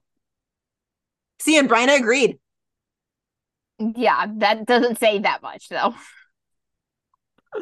So, this patient, he basically ended up carjacking a woman and with at gunpoint and stealing the car in front of the cops, in front of Roman. So Roman's like, okay, and because Will's like, okay, I need you to take the cuffs off, and Roman's like, fuck no, and Will's like, yeah, I need you to take the cuffs off.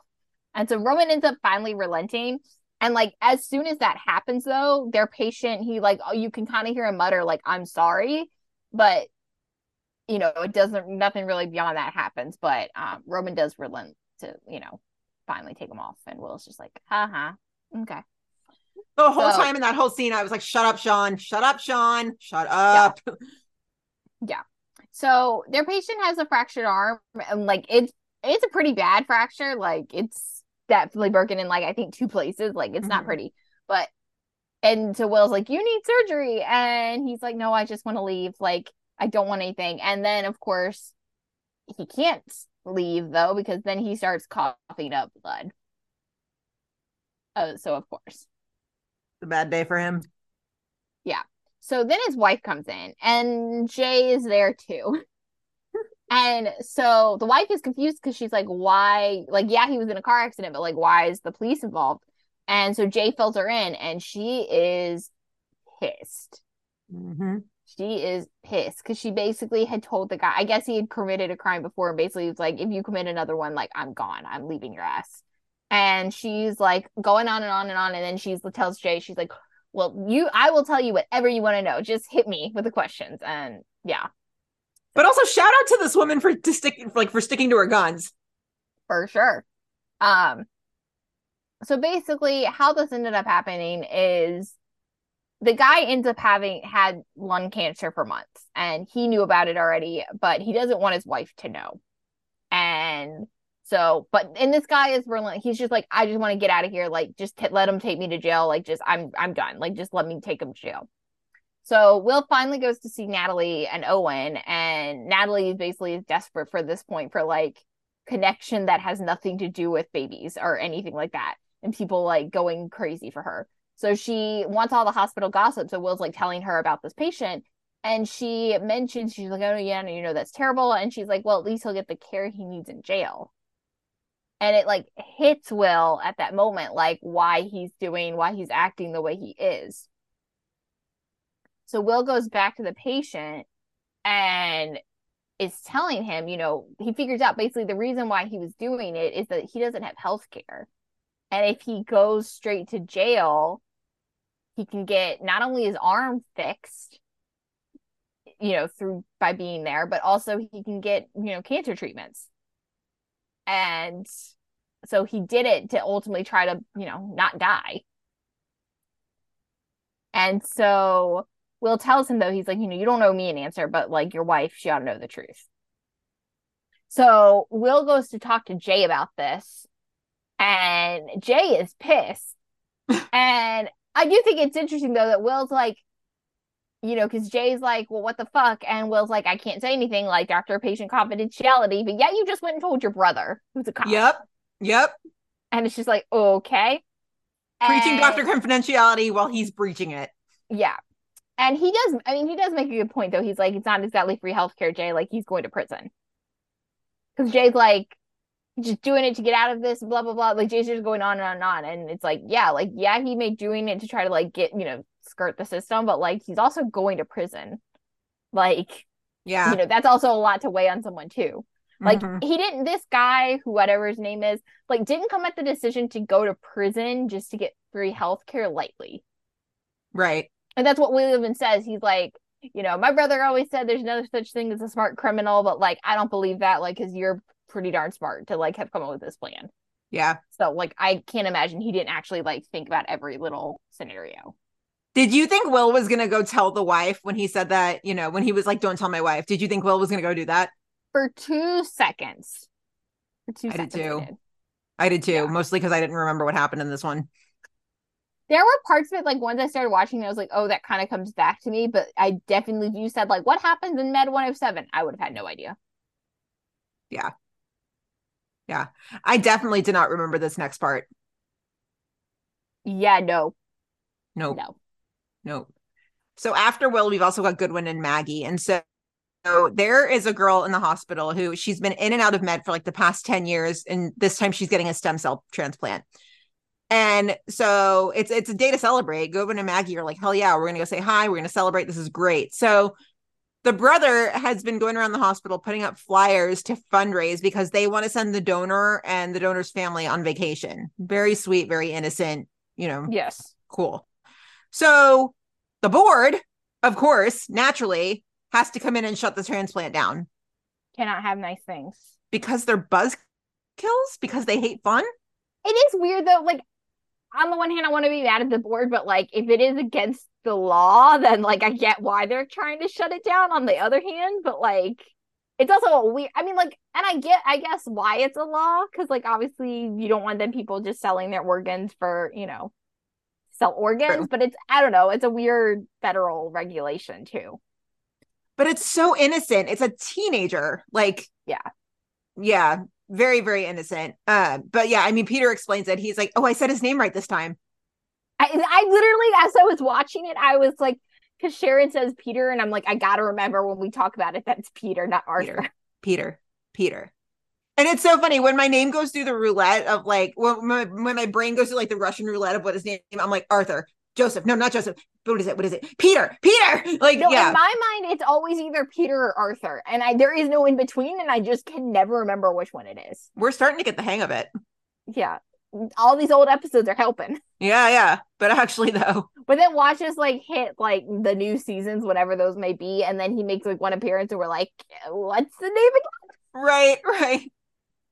Oh goodness. Yeah. So Peter explains it. He says, it gives the illusion that the donor is doing this for compensation, which like, yeah, okay, that makes sense. But also this is a kid. Like, it's dude. Like, if you really look at like, I get the rule, but like, I feel like that should be like on a case by case basis. Oh, big time. So yeah. And then of course, I mean, I was just kind of like, who is even on this board? Like clearly at this point in time, there are no doctors on this board. Like, it's all just rich people making decisions about things they have no clue about. Like, that's insane.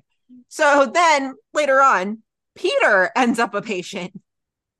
This is a little funny. Yeah, he ends up a patient and it turns out his blood pressure spiked from like the stress of it all. And it's so funny because this poor guy, he's having such a meltdown and he's just like, he even says, he's like, oh my God, I should have like listened to my brother and stuck with estate planning. And I laughed at that because lawyer jokes, but I felt that. But Goodwin's response to all of this, because he's stressing out, Goodwin's basically like, yeah, that's too bad. You got to pull it together because you're not suffering nearly as much as this girl is. Yeah. Like, suck it up. It was basically Goodwin's response. You're basically experiencing first world problems. Yeah. So suck it up. So the board has delayed this transplant, which of course means that the girl crashes. Like she ends up crashing. They luckily get her back. And that's when Goodwin is like, you know what? Fuck this shit. Goodwin's like, do the transplant. I don't give a shit anymore. Like if I get in trouble, I get in trouble. Just do the damn transplant. Right. She's stable enough. Just do it. Yeah. So they do the transplant and the mom is just like, well, how did you get them to agree? And she's like, they just had to get their priorities straight. They being Goodwin. So as Goodwin's leaving, Peter stops her and we get this fantastic scene. Don't start, Peter. I know what I'm in for. Hey, I'm the bearer of good news. The hospital's not going to take action against you given the gravity of the situation. U.S. prosecutes hospital administrator for saving girl's life. I don't think the Justice Department needs that kind of publicity. So I think it is safe to assume you are in the clear. Well, ain't that great? Sharon? A girl has to almost die for this hospital to realize that it's actually here to treat patients. You stay on your blood pressure meds, Peter. Keep taking your blood pressure medicine, Peter. Iconic Goodwin comeback. Goodwin gives no fucks. No fucks. That is why she's a queen. And we stand and we continue to stand. We stand forever and ever. Yep. Love her. Yeah. So then we've got April. There's like 15 things happening in this episode. Yeah. It's insane. Go ahead. So April has a patient named Bobby, played by Norm Lewis. I forgot he ever made an appearance in One Chicago, but played by Norm Lewis. Wait, what has he been in? Oh, he's like Broadway, like Legend. Ooh, love me some Broadway. Like, there's probably nothing he hasn't been in. Wait, side rant real fast. I saw a rumor today that Aaron Tveit is going to take over for Josh Groban in Sweeney Todd. I've seen that rumor. I don't know how I feel about that. Like, he would slay it, of course, but also, like, I don't know how I feel about that. Yeah. Anyway, I've seen that rumor too. My mind blew. Go on. I've seen that. Anyway, yeah, Norm Lewis, Broadway legend. He lives in a homeless shelter, and it's basically he's the second time he's come in with frostbite all over his feet. And so April's been working with him. She worked with him the last time, and she's got, obviously a very good connection with him. So she's a little confused though when she finds out that, Dr. Charles shows up and finds out that the attending that had been treating Bobby called for a psych consult because he doesn't think that Bobby can take care of himself. Because Bobby, when April was working on his feet the last time, or this time, he mentioned that he gave his shoes to someone else in the shelter who really needed them. So Dr. Charles talks to him and, asking him all the questions. And, so he sends him though for a CT. And it turns out though, the reason why he's been so generous for the last little bit is because he had a stroke. And it formed lesions in part of his brain that controls his behavior.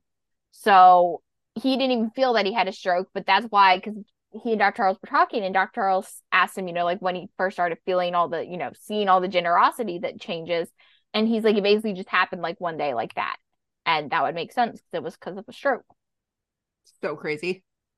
And so, but there's nothing to do. He's fine with it. He understood. He's like, okay, yeah, I had a stroke and now I'm this person. And okay, cool.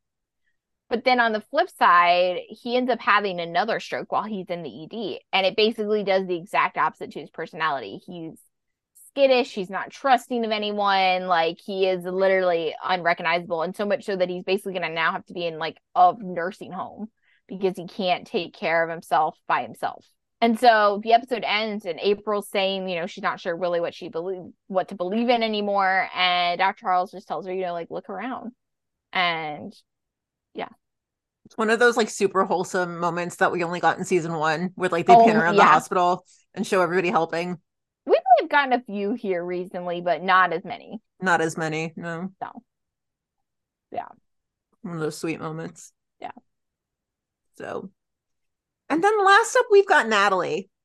Yeah. A little bit of Natalie they work in here. So, Natalie's with Owen and Helen, and, Helen's just loving on Owen. Everything's great. And they start talking about Seattle. I forgot that that's where Natalie's from. I literally was like, wait. And then I was like, oh, yeah. But I had no idea. Completely forgot. Did not remember that at all. So, yeah, they start talking about Seattle. And basically, they plant the seed in this episode that, Natalie's contemplating moving back. Basically what that's for. So, in the middle of the episode, Natalie's parents come to visit. I completely forgot we met Natalie's parents once. Mm-hmm. Before her mom came back. Whatever. Yeah. Yeah. So Natalie's parents come back and we meet them, and her mom is not played by the same actress, but it's okay. So yeah, so Helen's watching as she's with her parents and everything, and Maggie finds Helen in the hallway, and Helen just kind of confides in her, and it's just not nowhere near the only family I have, so I don't want them to leave. And Maggie says the same thing. She's like, I'm selfish. I don't want her to leave either. Yeah. I get it. Trust me, I get it. So then later on, Maggie basically has Will take this basket up to the room, and she calls him out on his bullshit. Take that basket to Natalie, would you? Radiology sent it. Maggie? Uh-huh. I don't want to give anyone the wrong impression. The wrong impression? Natalie just had a baby. Oh, uh-huh. I know that. Her husband died only 6 months ago. I know that too. So, I don't want to give anyone the wrong impression. It amazes me how dumb a doctor can be. Everybody knows you like Natalie. They do? So don't make things too complicated. Just take the basket. Only Maggie. I was about to say the same thing. Only Maggie. Only Maggie can call Will out like that, especially when it comes to Natalie. Yep. And he's so humbled too. She's like, everybody knows you like her. And he's like, oh God, they do? William. Goodness. Yeah. Yeah. And then it ends with Napoli taking Owen home. Mm-hmm. And that's that. Yep. It's a quick one. Yeah. A little bit. Very busy episode. Mm-hmm. A lot of things happening. And like you said, I have no idea what happens next week. No idea. Don't remember. But that kind of... Yeah. You know what also had a very busy episode? Fire. Chicago Fire. It did. We were talking about last week how like last week was basically like all Casey and all Gabby, and this week there's like 5 different things happening, and I'm like, huh? I forgot the iconic things that happened in this one. The one, like the canon events in Chicago Fire history that happened in this episode. There's a lot. There is a lot. There's definitely a lot. Go on. All right. So we're gonna start off with Bowden. So the episode starts and 51 gets called out to this fire at I don't think it's a school because it's Thanksgiving, but I don't really understand what it is either. They don't really like make that clear enough. But basically there's a guy named Leonard who's like missing, they can't find. And where was he? In the basement cooking crystal meth with a bunch of kids. Yep. With a bunch of kids around. So great. Yeah.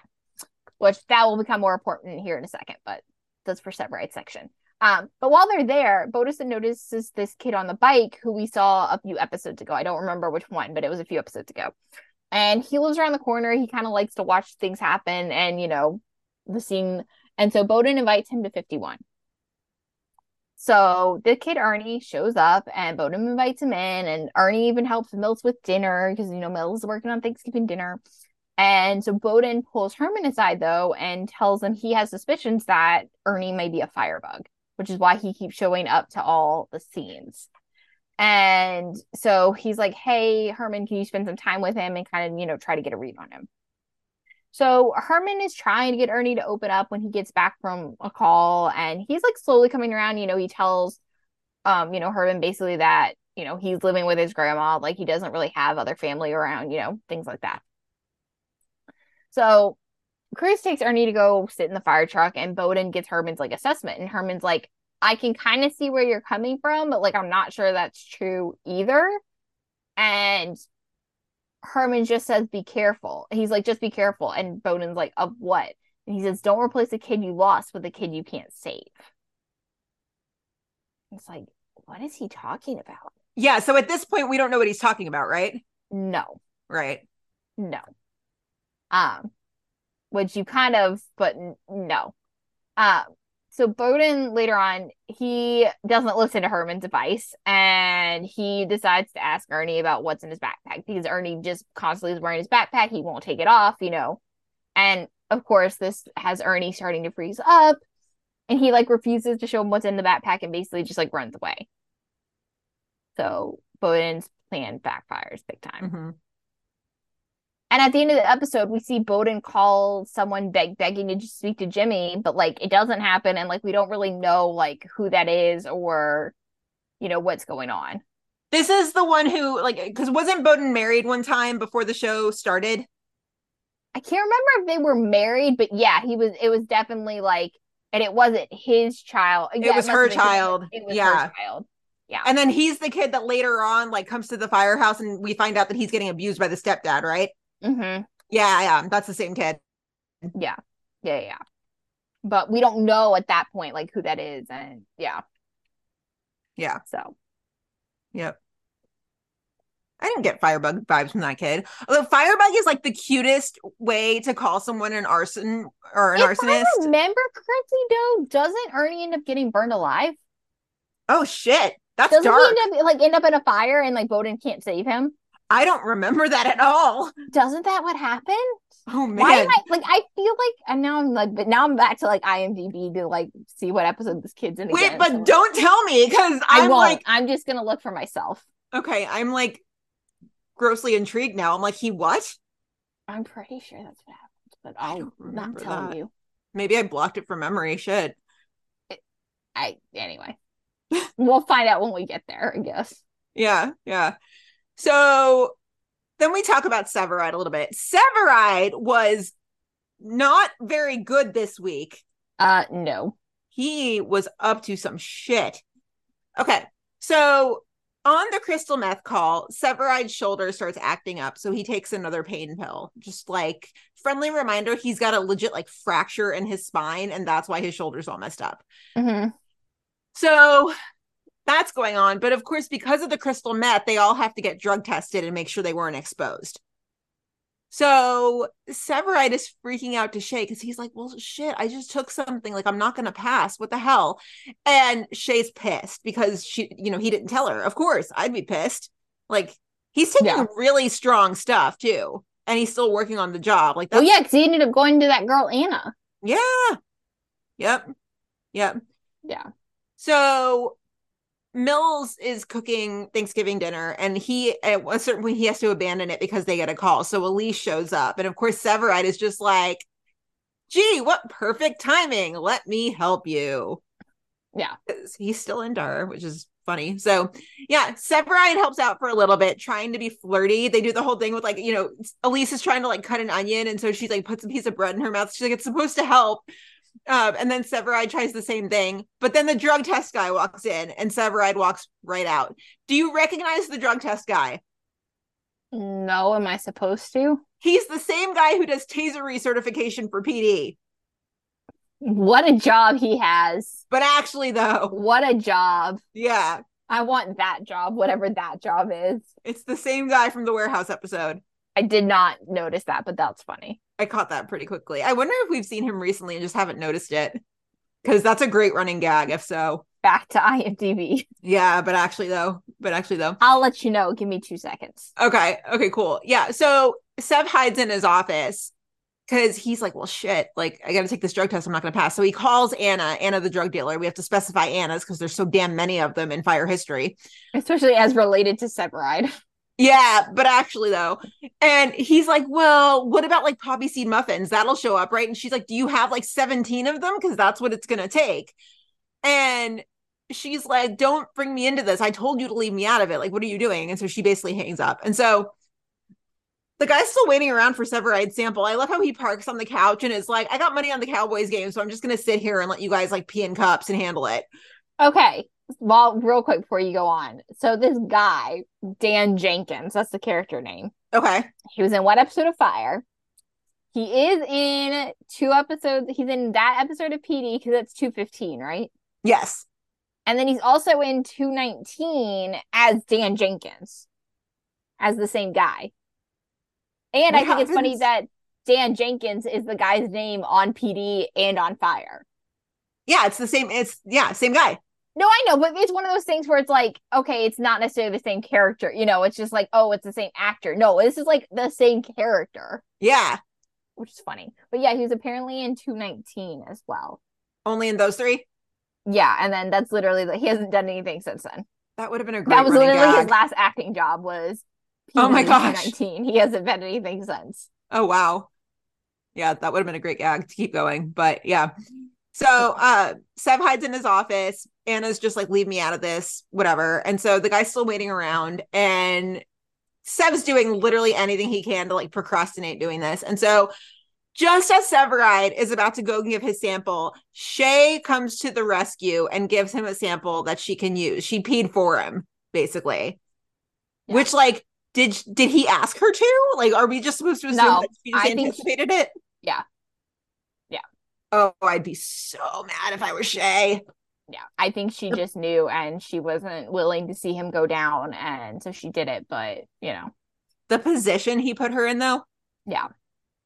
Oh my gosh, so bad. So yeah, Shay just reams into him at the end, and she's just like, what the fuck are you doing? And she's like, I don't know who this Kelly is. It's not you. Yeah. And Kelly's just like, okay, fine. But yeah, Kelly's getting in trouble. Yeah. He got real lucky in this one. Yeah. And, 3 strikes, you're out. So, yeah. Yep. Also, quick side note, going back to the Ernie stuff, he's in 2 more episodes, and I will leave it at that. Okay.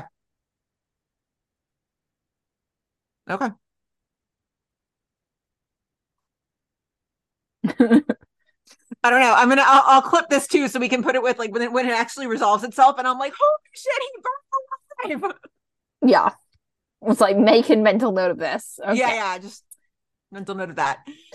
Yeah, go ahead. So next up, we've got Casey. And this, I forgot that this happened in this episode. Yeah, this was a canon event for Casey. I forgot it was this one. Yeah.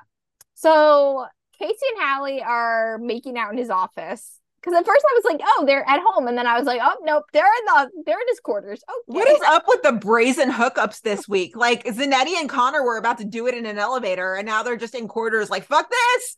Yeah. Yeah. I literally was like, oh, they're at home in Casey's house. And no, they're not. No. Okay. Nope.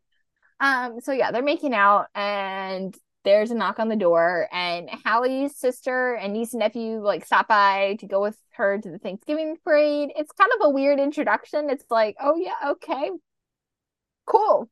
And like Hallie's sister asked about like Casey's mom, and it's awkward, and it's just weird. Rewatching it, when she was like, how's your mom? I was like, no, she did not. But also I could see how like seeing it for the first time, you're just like, why is that a weird question? Yeah. But now it's like, oh, that's awkward. Okay. So like Hallie's gone, and then Hallie comes back, and she's like Sam's sister and niece and nephew, and Casey's like, where'd they go? And anyway, so like Hallie basically like Casey convinces her to like stay for the meal because she's like just in time. Anyway, again, kind of random, but this is where we get into the main part of it anyway. So basically Casey gets off her shift, and he starts telling Hallie the story of the baby that he delivered in the middle of this like multi-car pileup on the highway, and then this canon event happens. I want us to have a baby. I know. No. Soon. Now.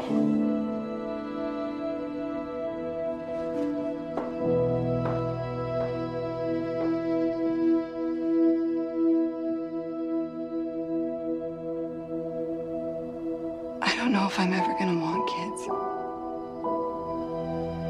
I want them because you want them. But if I'm being honest, it's hard to watch again. You know how they talk about a train wreck and say that like it's really bad to watch, but it happens in slow motion and you can't help it? Yeah. This. I guess I've been thinking about it a lot. Like, I guess I try to put myself in Hallie's shoes, and I don't understand personally, and this is just me, I don't understand personally, like, I get that you love him and, like, you want to be with him, but, like, that is a fundamental difference. That, like, you don't, like, Casey is obviously dying to have a baby. He wants kids. There's no denying that. Like, he wants kids. And she's not sure if he really wants them. Like, she really wants them. She only kind of maybe wants them because he wants them. I don't know if I could be with someone like that. That, like, fundamentally, you know, isn't sure if they want kids. Like, I don't know how I could be with someone like that. Yeah. Like, that's, like, not just, like, oh, yeah, like, I like this car, you like that brand of car. Okay, like, we're gonna have different brands. Like, that's, like, not something you kind of just move on. Yeah, you can't compromise on that. No. And I don't want, I mean, obviously, we all know how this storyline ends, but it's like, Casey shouldn't have to feel like he's settling either. Like, if Casey wants kids, then he should go have kids.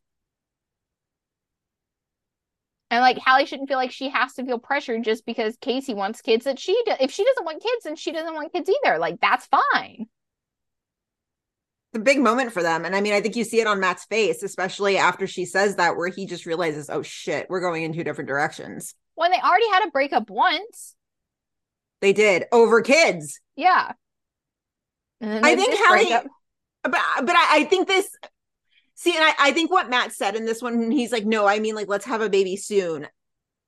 He wasn't setting himself up for it, but like, he had to know the response wasn't going to be good, because the initial breakup was because Matt wanted kids and Hallie didn't want them right now. Right, but now she's like, I don't even know if I want them at all. I only kind of want them because you want them. Maybe she's changed her mind. Which is not the reason to have kids. No. But changing her mind happens. No, yeah, you can definitely change your mind, but you shouldn't feel like if you don't want them, then that's fine. But you shouldn't want them only because your partner wants them. Yeah. Yep. Yeah. It's a big moment for them. So then the episode ends and like Casey shows up to have a drink with Gabby, and like I'm kind of confused because like I thought there were other people there, and then I was like, oh no, it is just them. Yeah. And like she asked if he's okay, and he's like, yeah, but I'm like, obviously he's not to be believed because he's definitely not okay. But yeah. Every time they have one of these drink scenes though, and I'm like, oh, Molly, nope, we're not there yet. No Molly's. We're not there yet. Or we're not even close, I don't think. At some point in season 1. I don't remember when it starts though. Mm-hmm. But we got a full season of Fire for season 1. We got a full 20-something. You had 24. Yeah, that's a big season. Yeah. Yeah. So. Big. Yeah. Casey did a lot of growing up in the last like 10 minutes of that episode. Yeah, it went from like, oh yeah, Casey and Allie making out. Okay. I was like, okay, where are we going with Casey? Oh, that's where we're going with this. Okay. Oh, he delivered a baby. Oh, Hallie doesn't want kids. Ooh. Yeah. No, I forgot about that being in this. I mean, I definitely did not remember that happened in this episode. I knew that they kind of had a breakup soon because I remembered that like the Christmas episodes is like him and Gabby going to that party or whatever. Mm-hmm. I think it's her family party. Yeah.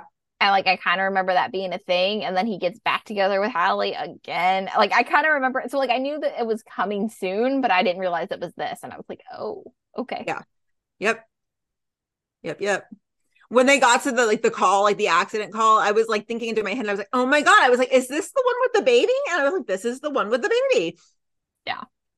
Chicago Fire episodes as Friends titles. The one with the baby. The one with the baby. The one where Casey delivers the baby. So then we get Otis. Oh, Otis. I didn't realize that happened in this episode either. Yep. So everyone's hanging out watching the parade, and Otis just goes, hey, everybody, I want to start a podcast. Pretty similar to how we started in 2017. Yeah. And then, of course, Herman's like, well, what's a podcast? And you kind of see how outdated the references are because he mentions iTunes. Yeah, he's like, oh, you uploaded to iTunes. No. Now iTunes is one of the places you upload them, but there's many others. Yeah. Well, and like, I forgot that Otis, I mean, like, if you look at podcasting, like, 2012 was like, you were OG if you were in podcasting in 2012. What year did podcasts start? Oh, I don't know. I think they've been around for a while. I know I was listening to them, I want to say like 2015. Let's see. So I think it was my junior year of college when I started. Yeah, I mean, I started listening to them like right before we started, but like why isn't the internet telling me? Interesting. Yeah, 2012, you're like really getting in on the ground floor there. Yeah, that's definitely like OG, you know. Yeah. But of course, like it's just crickets in the room. And so he's like, Lieutenant? In case he's like, do your thing. Like, yeah, do what you want. Yeah. So Otis is like, I'm going to use Mouch for my first episode. And like, he's got the tiniest, cheapest little mic. It's such a cute little setup. And then he doesn't know how to podcast. So Mouch does not know how to podcast. Mouch definitely doesn't. Otis is trying way too hard. I love how he like hits play and he's like, oh, look who walked in the room. It's Mouch. And Mouch is just like, what? Huh? Yep. Okay. Since we didn't rewatch the pilot, I don't remember. Is this the first time we learn what Mouch stands for? Or did we learn it in the pilot? That is a great question. Because obviously we haven't learned it in 2, 3, 4, 5, 6. So I just can't remember if we learned it in the pilot or this is the first time we learned what Mouch stands for. I don't think we learned it in the pilot. I'll have to go back and read that outline. Yeah, that's trivia. Yeah. Oh my God, he's so funny. Do I press a button? Do I whisper? What do I do? Yeah. So funny. So they go have their day, with the crazy call and it's Thanksgiving and everything and, all of this good stuff. And Otis ends up delivering a monologue at the very end of the episode. You want to know what I'm thankful for? I'm thankful because I have 2 families. And not too many people can say that. Back when we did our favorite scenes, this was like one of my top 10 favorite scenes. Like I just love this monologue. It's so sweet. I know. So good. I love it. It's so We good. have a redo our intro. I'm gonna pull a clip from this moment because yeah, it's perfect. So perfect. Yeah. Otis and his podcast. Yeah. Oh, funny. And then we have Cruz. This is another one where there's so much happening. Oh my goodness. Yeah. Take it away. So basically 61 and 81 get called out to this turf war. And I forgot that this happened either. I remember it now, but when I watched it, I was like, oh yeah, they have that scene where they have to use the fire. Like, I remember it once I watched it. I was like, oh yeah. And turns out, though, one of the victims who gets shot during the middle of this turf war, though, is Leon, Cruz's younger brother. And obviously we did not know that up until this point. And it seems like a lot of other people didn't know, because like when Cruz takes Leon and puts him in the truck, and Casey's like, what the fuck are you doing? And he's like, this is my brother. Like, the look on Casey's face was like, you have a brother? Like, so yeah, so they take Leon to the hospital, and basically Cruz can't see Leon at the hospital because he's like still out of it. So he calls him like once he wakes up, and like Cruz wants to be the one to pick Leon up after shift, and when he gets dismissed, and like Leon reluctantly agrees because he doesn't want the, you know, lecture that he knows he's gonna get, but you know, he says he's okay with Cruz picking him up. But of course, Cruz shows up to pick up Leon, and Leon already checked himself out earlier with 3 other guys. So Leon's a little troublemaker in season 1. That is an understatement. Yep. That Big is troublemaker. An understatement. Don't forget the moment when Cruz wants to name the bird Leon because he's so mad. Yeah, and then after, like, he's like, no, I'm good.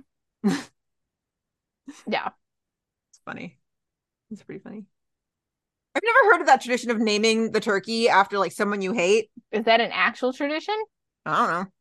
I've never heard of it either. Yeah, me neither. That's weird. I don't know if I can name it after somebody I hate. Yeah. And then last up we have Shay, because there's 15 things happening in one episode. So Clarice, of all people, shows up to the firehouse completely unannounced to say thank you for, you know, taking care of her at the call and everything. And Shay is like, do you want to stick around? Like, you know, stay. It's Thanksgiving. We've got dinner and everything. And so Clarice accepts. And Gabby sees Clarice alone and drags her. Fantastic. 10 out of 10 execution. And delivery is chef's kiss. Perfect. I love it. She's like, it's Thanksgiving. Why don't you go home and be with your husband? Yep. But actually, though, Clarice. So yeah, Shay comes out and she's like, where did Clarice go? And Gabby's like, she had to go. Like, she just said that, you know, to tell her, like, see you later. Well, after shift, Clarice shows up to Shay's place crying, and she's like, I don't love him. I can't do this anymore. And yeah, they're getting into some bad stuff too. Yep. It's a crazy episode. Lots happening in this one too. Do you miss when Fire was like this, when there was like 15 things going on, or do you like the pacing we have now? Sometimes. It just depends. But at least I think the thing that it doesn't bother me now is because like we still get some of that sometimes. Yeah. I mean, granted, on maybe a lesser scale, but like you can definitely have still like 3 or 4 storylines going on at Fire sometimes now. Yeah, true. So like it feels less like a, you know, if you ask me like PD that we're getting ready to talk about, do I miss that structure of PD? Well, like, hell yeah. I miss it a lot. Yeah. There were a lot of moments in this episode of PD where I was laughing a lot, and I was like, I don't do that on PD now. I haven't laughed at an episode of PD in like years. Yeah. No, I miss this structure of PD all the time. Yeah. Any other notes on Fire? No. I mean, good. I like this episode, and lots of iconic stuff happening. Yeah. Yep, for sure. Because also, I will say, as much as I did enjoy like the Voight intro storyline stuff on Fire, I'm like glad that we're done with that though. It was nice to have like a Voightless episode. Well, because he's so bad on like in those early episodes of Fire. No, I know. And like I enjoyed it. Like it's great storytelling, but like I was like, okay, I don't need this every week. I was like, I'm good. Yeah. Yep. So, all right, it's PD time. Let's stretch it. Mm-hmm. Yeah. This is a good, like, classic vintage PD episode. This is a very good one. I forgot a lot of this, but it's very good. Yeah. Very classic. This is another one where the details of the case were really heavy, though. So I definitely lost the case probably like 20 minutes in. And then I was like, still at the end, was like, ooh. Yeah. But yeah. So, okay. So if you forgot what happened at the end of last week's episode, Justin showed up to Aaron's with blood on his hands. And so it picks up right where we left off, basically, is what's going on. So Aaron's like, what the fuck? Like, what? Bleeding. And Justin's like, I got in a bar fight. And Lindsay's like, well, what did you hit him with? Because like your knuckles aren't bleeding or anything. And Justin leaves before he can say anything else. So the next morning, the Bridgewaters show up where this guy and his dog found a dead body by the water. Also, like, it's so funny to see when they like get out of the patrol car, just how baby-faced Kevin is. Such a baby face. Oh my God. So baby. But yeah, so there was a dead body in the water. That's great. So Voight meets with Gradishar because the body that they found is somebody Hank actually knows. It's this guy named Frank Fattori. He is a rival of another guy named Alessio. So Alessio is associated with this guy, Joe, who recently got out of prison. Like 5 minutes in, and I'm already like, who? Huh? What? Yeah.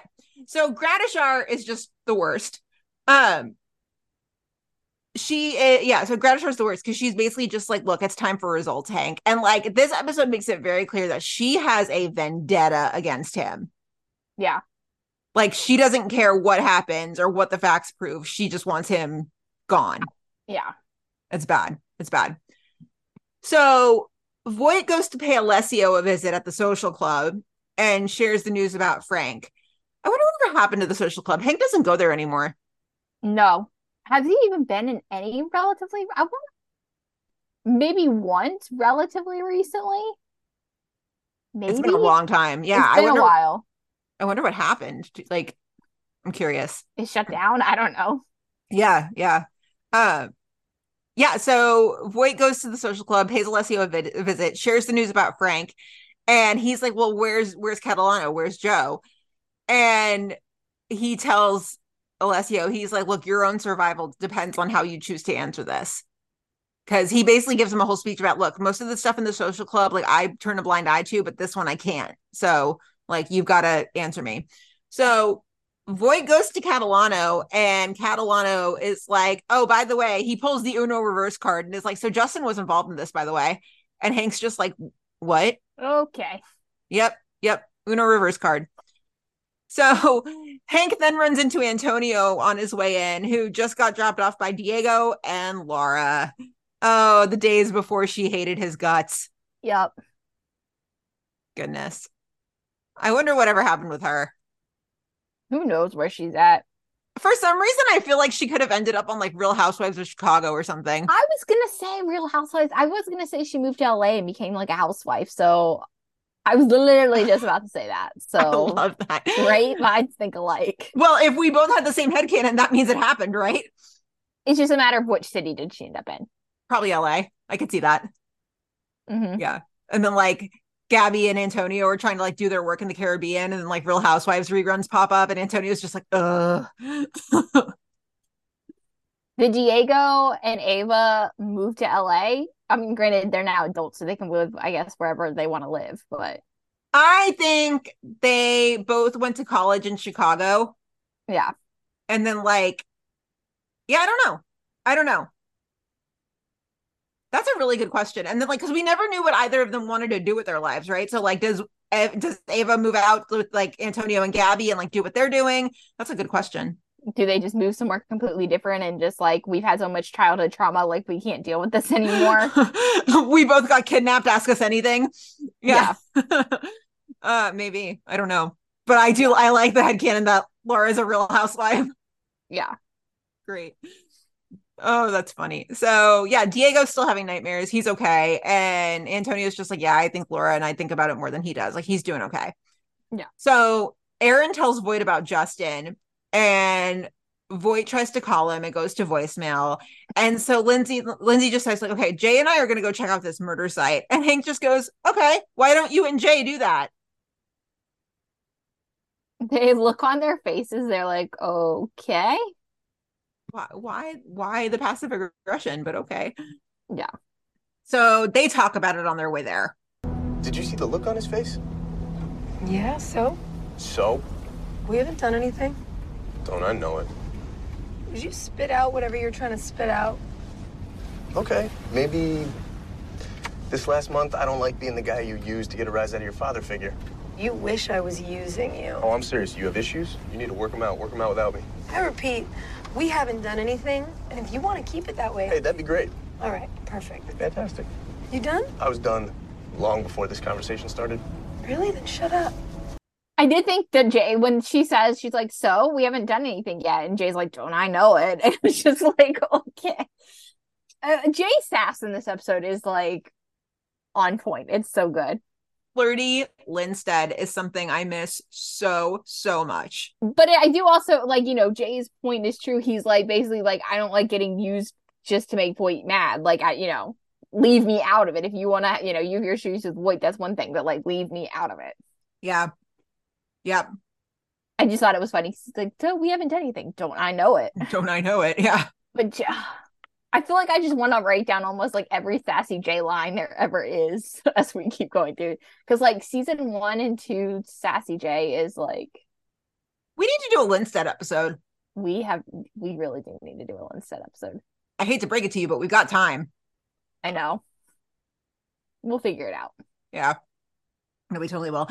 I was thinking, like, as I was watching this episode and prepping for like this particular pod episode, like talking about Tracy's exit and everything, I was just kind of thinking, I was like, how do we get this back on our screens? Like, not this in terms of like Sophia and Jesse or Aaron and Jay, but like, how do we get this sort of magic back into the show?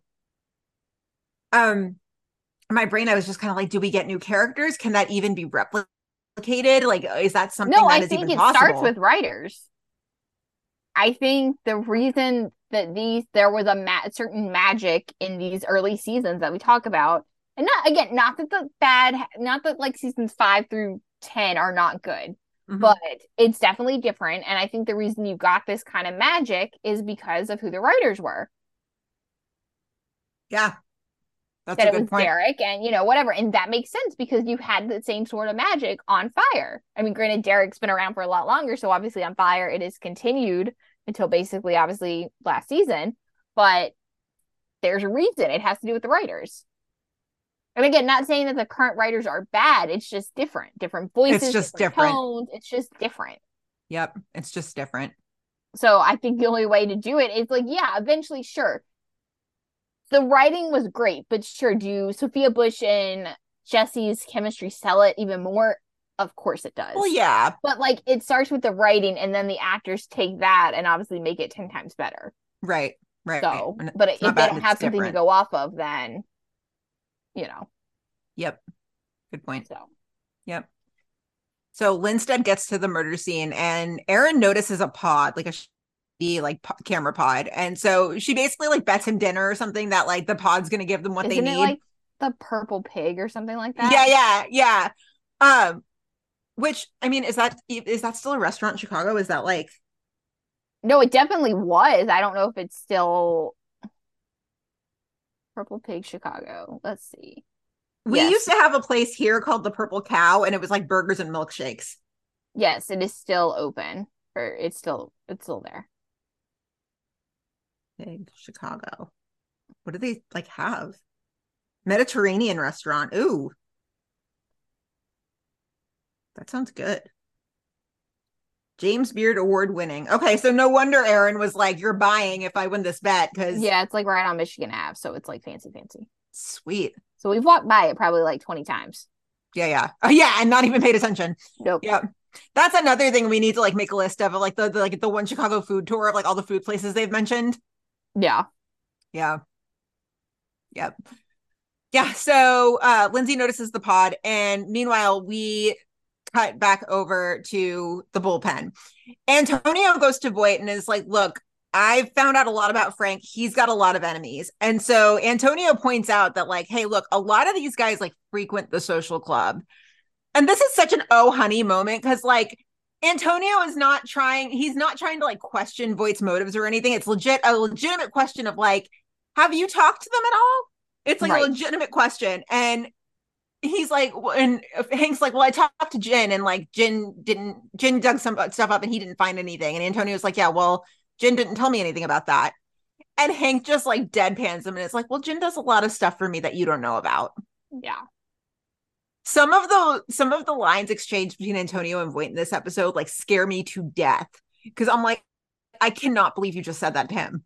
Well, and even like Voight says, he's like, so is there any confusion on your part about who runs intelligence? And Antonio just says, just trying to solve the case. I would like run away screaming and crying, like horrified. I'd be like, no, there's no doubt. I'm so sorry. Yeah. So bad. Oh, Antonio's got balls though, like to do that and step up to your boss only like that. Antonio. I mean, Jay eventually in later seasons, but like at this point, only Antonio. Maybe Al, but Al would do it differently. It would be a different conversation. Yeah, absolutely. Absolutely.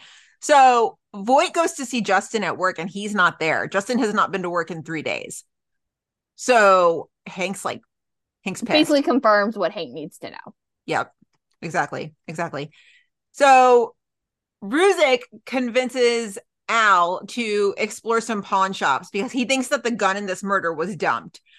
And like it's the banter between them is just so funny. How Al's like, you do so much talking, I don't know when I have to listen. The banter is so good. Priceless. I would love to get that back. Mm-hmm. Like that would be great. Yeah. So yeah, Ruzek convinces Al to do that. Lindsay and Jay, meanwhile, they can't get anything off the pods, but they do see that a construction site has cameras set up in the same area. And so that guy basically gives them the names of who to call. So Hank goes back to Gradishar. He looked into Alessio and he's like, yeah, Alessio had nothing to do with it. Like I looked into it. We're good. And so he's like, yeah, we're going to turn the files over to Homicide. Like, cool. It's done on our part. We've done what we have to do. Gradishar's a little smarter than that. Just a little bit. A little bit. So she calls Antonio and we have this. We have had Sergeant Voight working for us since he got pulled out of lockup.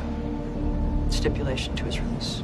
He pretends to be dirty, helps us run down some heavy hitters. It's a win-win for everybody. Only he wasn't just playing dirty. He was dirty. Still is. We were the suckers. Or more specifically, I was the sucker. Hey, lie down with dogs. You have the same fleas crawling on you that I do, Detective. Your whole unit. Did you know Erin Lindsay is a former informant Voight turned out at 14? You think she's not carrying water for him? He is building an army there, and it is only a matter of time before it implodes. Yikes. Antonio just eats it right out of her hand. But I think the thing is, too, is like, I think he knew deep down some of this already. Yeah. Like, I think he knew, obviously, we literally just talked, like, he worked the case with Casey and Voight. Like, I think he already knew a lot of this deep down. Yeah, it's just that she kind of swayed him that, like, he's dangerous. Right. And then, obviously, his job could be in jeopardy if, you know, he still continues to work with Voight. But I think, like I said, I think Antonio already knew that and, like, still made the decision to work with Voight regardless. Yeah, I think he made the decision because part of him saw the good in Voight. He just was like, he wasn't 100% convinced, but like, well, that's what I'm saying is I think he, like, everything that she's saying about how, like, he's bad. I mean, I don't know if he knew about the deal specifically, but, like, you know, he knew a lot about, you know, that Voight's dangerous in, you know, ways, but he also saw somewhere along the lines, like, the good in Voight. And so, like, there's a reason he didn't end up leaving intelligence once Voight was moved there. Yeah. So yeah. Yep. Yeah. Crazy. Will you take it from here? Yeah. So Antonio shows back up at the bullpen and he's just like got a different attitude now. He like walks straight back in and basically names Alessio and Joe Catalano as suspects. I mean, he just like goes full force into this. Hank's face in this moment. Yeah. And then like Al knows that like something's going on. And so Al's like, so And then Aaron's gonna look and Jay's just like, what the fuck? I don't know. And like, it's just, yeah. So they assume though, because they do still have, even though they're waiting for the construction site footage, they do still have a like very blurry, dark pod footage. So they assume that then like Catalano is one of the people dropping off the body. But then the question is, who's the driver? And like you said, Voight is pissed, but he does end up agreeing to let Antonio lead the investigation anyway. So what about that moment though when he's like, I'm gonna see you in my office, and Antonio and Voight just sit there and stare at each other for a good like 10 seconds. Yeah. I'd be like shitting myself. So Aaron and Voight are driving to go with everyone, basically goes to stake out this guy Ross, who basically might be one of Catalano's next targets. And as Aaron and Voight are in the car, they talk about Justin. What is it? Justin was there. Where? He was the driver, Catalano told me. And if this other footage comes in, I stopped by the CTA. The supervisor told me he hadn't been there in weeks. You're slipping away on me. All right, don't bite my head off for asking. Just ask. Are you gonna bury the case? I don't think Antonio's gonna let that happen. Notice how Voight said, basically admitted that like he would bury this so far down deep into the ground if Antonio would let him. Because he basically, Aaron's like, well, I don't remember her exact wording, but he basically is like, I don't think Antonio's going to let me. Yeah. Not that he wouldn't, but he says, I don't think Antonio's going to let me. So if Antonio wasn't in the way, he obviously would bury the case. So, I mean, so did he view Antonio as like an obstacle he couldn't get past, or was he letting Antonio kind of pull him in from the dark side? I think it's probably a little bit of both. Damn. I think it's, I mean, right? Like, I assume it's probably a little bit of both. I mean, that's big if so. I spent this whole episode thinking it was kind of weird how Hank didn't confide in his team. I felt that way the first time I watched the episode too. I was like, all Hank had to do was be like, look, this is what's going on. Justin's in trouble. Help me. I had that point later on. And I don't even remember where I was going to bring up, but I did think about that too, because I was like, literally, it's when, hold on a second. We're literally getting ready to get there in 2 seconds, and then I'll finish my comment. Mm-hmm. So basically, right as they're going to pick up this potential target, of course, Catalano shows up with a gun. Voight chases after him and then lets him get away and tells him that like he lost everyone, he lost Catalano, and of course he like let him go. Oh my goodness. Yeah, that moment too, when he's chasing, he's like, go, go, go. Yeah. I like brain farted for a second, and I was like, wait, who was he telling to go? And I was like, oh shit, like he was telling Catalano, get away. Yeah. So this is where I was talking about. So basically they get back, and of course Antonio is pissed because Antonio kind of sees right through Voight's bullshit. Mm-hmm. And so they get back to the bullpen, and then Voight ends up playing the Diego card when he says, like, when you needed this unit, it rallied around you, I rallied around you. And this is where I was like, but Voight doesn't say that he needs help. It's not that Antonio didn't rally around you. It's that you're not saying that you need people to rally around you. You're not letting people in. Yeah, exactly. How is Antonio supposed to know that you need help if you're not saying it? Right. Especially if you've only known each other for 7 episodes. Right. And, well, in a backdoor pilot. And a little bit of a backdoor pilot, yes. And Antonio trying to take him down earlier in the early season. But still he doesn't fully trust him. Point taken. But yeah, and like even Aaron though, the thing is that like Aaron kind of has some inkling of maybe that Justin, because of him showing up at her apartment and all that stuff. But even then, he like doesn't let Aaron in fully, like once he has an idea of like what's going on. Right. So yeah, it's like, yeah, I mean, yeah, it's true that Antonio did need the unit and they did rally around him, but Voight isn't saying, hey, I need you guys. Like Justin fucked up. Justin's the one that, was the driver. Okay, I need your help. He doesn't say that. Yeah. So. Which I think is just a function of intelligence being so new. I don't know if Hank felt he could trust them yet. I feel like now he absolutely could, but then probably not. Well, and I think the thing is too, is you kind of have to remember too, is like, and I literally am just thinking about this now, is like, give the context of the Antonio Voight relationship before. I mean, Voight in the beginning of Fire that we literally just covered, Voight is trying to take Casey down for the Justin stuff, and Antonio is trying to take Voight down. Mm-hmm. So, like, there's already a tense relationship between Antonio and Voight when it comes to Justin. Yeah, absolutely. Oh, 1,000%. I didn't even think about that. I didn't either until we were just talking about it. Like, their relationship was already tense over Justin. And so maybe Voight thinks that if he tries to bring up the fact that it's Justin, that it's going to obviously, you know. Oh, like, I see what you're saying. But Voight never explicitly tells Antonio Justin's the driver. No. But that's what I'm saying is maybe he doesn't because obviously they already had their past issues over Justin essentially in Fire. Yeah. So you see what I'm saying? Yeah, sorry, I'm definitely eating while we're potting, which is not a good thing to do, but still.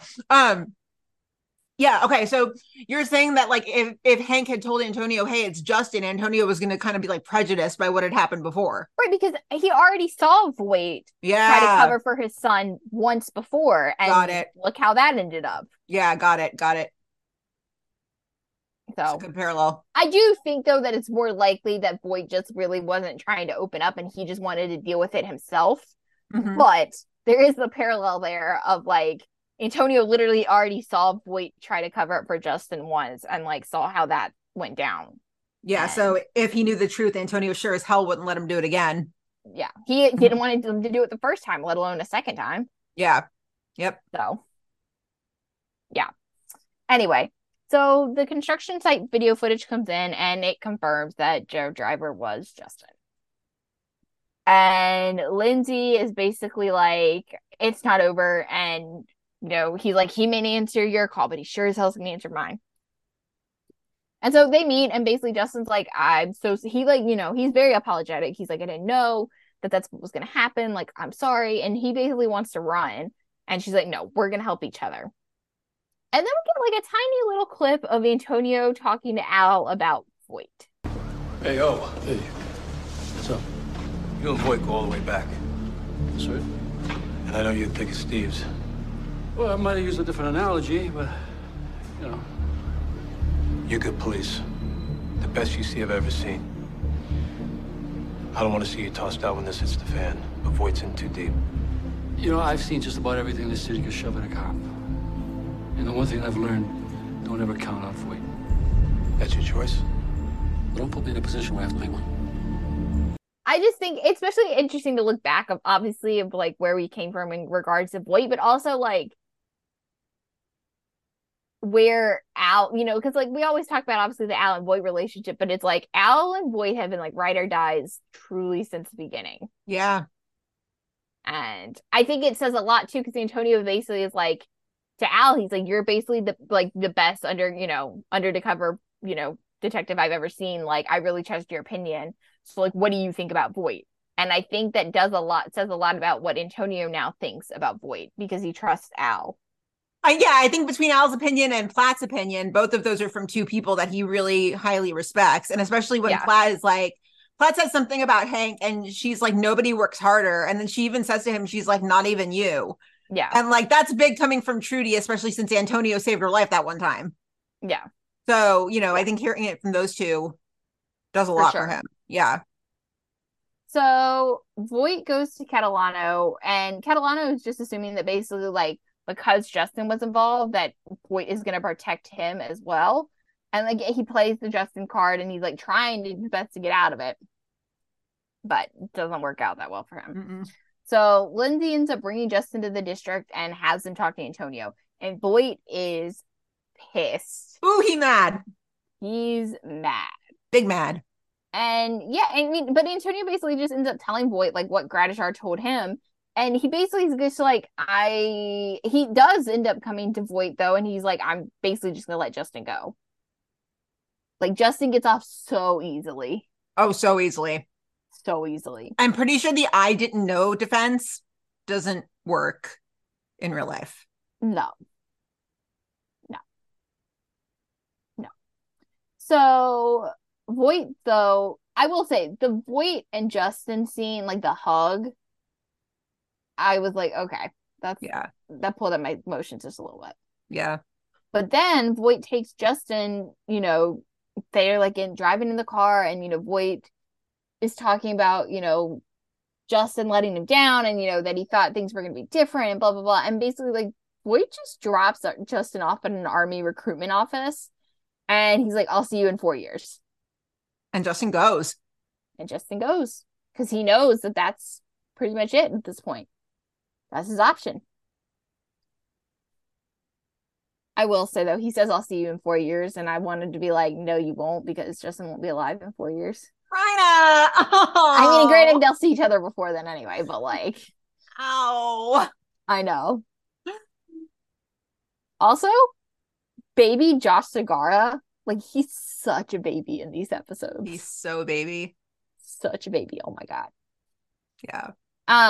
And then we get a little scene at Molly's. Wendy invites Al to have a drink with her and Ruzek, which is very a cute scene. Again, the banter is great. And so Wendy's like, "So how's he doing in intelligence?" First of all, she can't remember what the fuck it's called. And then she's like, remembers it's called intelligence. And Al gives Ruzek like the biggest compliment. Al's like, "You want the truth?" He's like, "I think he's better at it than I was. Maybe than I am." So, yeah. As hard of a time that Al gave Adam, like, he's had such a soft spot for him. Yeah. I always kick myself because I feel like I didn't appreciate Al when we had him. I definitely didn't, and I definitely didn't appreciate this relationship as much while we had it. Yeah. Because, like, there's so many moments in just these 7 episodes that I'm like, dang. Like... I definitely didn't appreciate the early days of the mentorship for sure. No, yeah, I wish I had appreciated it more because that relationship was gold.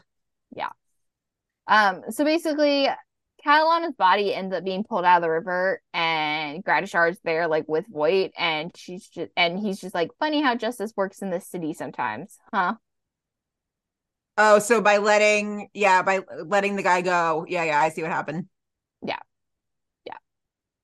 And then it basically just ends. So, of course, Gratishar is pissed. And Antonio's just back up in her office. And this. You don't know. You don't know what we do, or what we sacrifice, or the price we pay for this. For the job. And you'll never know. Antonio lets her have it, too. Mm-hmm. And of course, he's had a long-standing beef with her, as we find out, and yeah.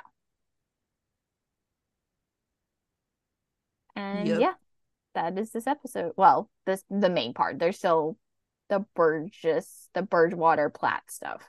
Because this is back in the day when we actually got comedy storylines on PD of all shows. Mm-hmm. I would love to get a comedy story back. I would love that. I would love to just crack a smile during PD.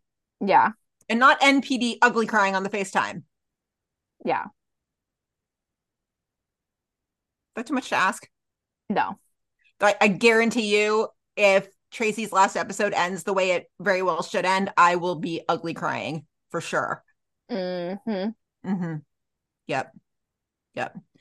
So yeah, Bridgewater and Platt. Okay, so, and this is just like, do you ever stop and realize when you're watching these episodes, you're like, damn, Platt was so mean in the early seasons. So mean. Oh my God. He's such a bully.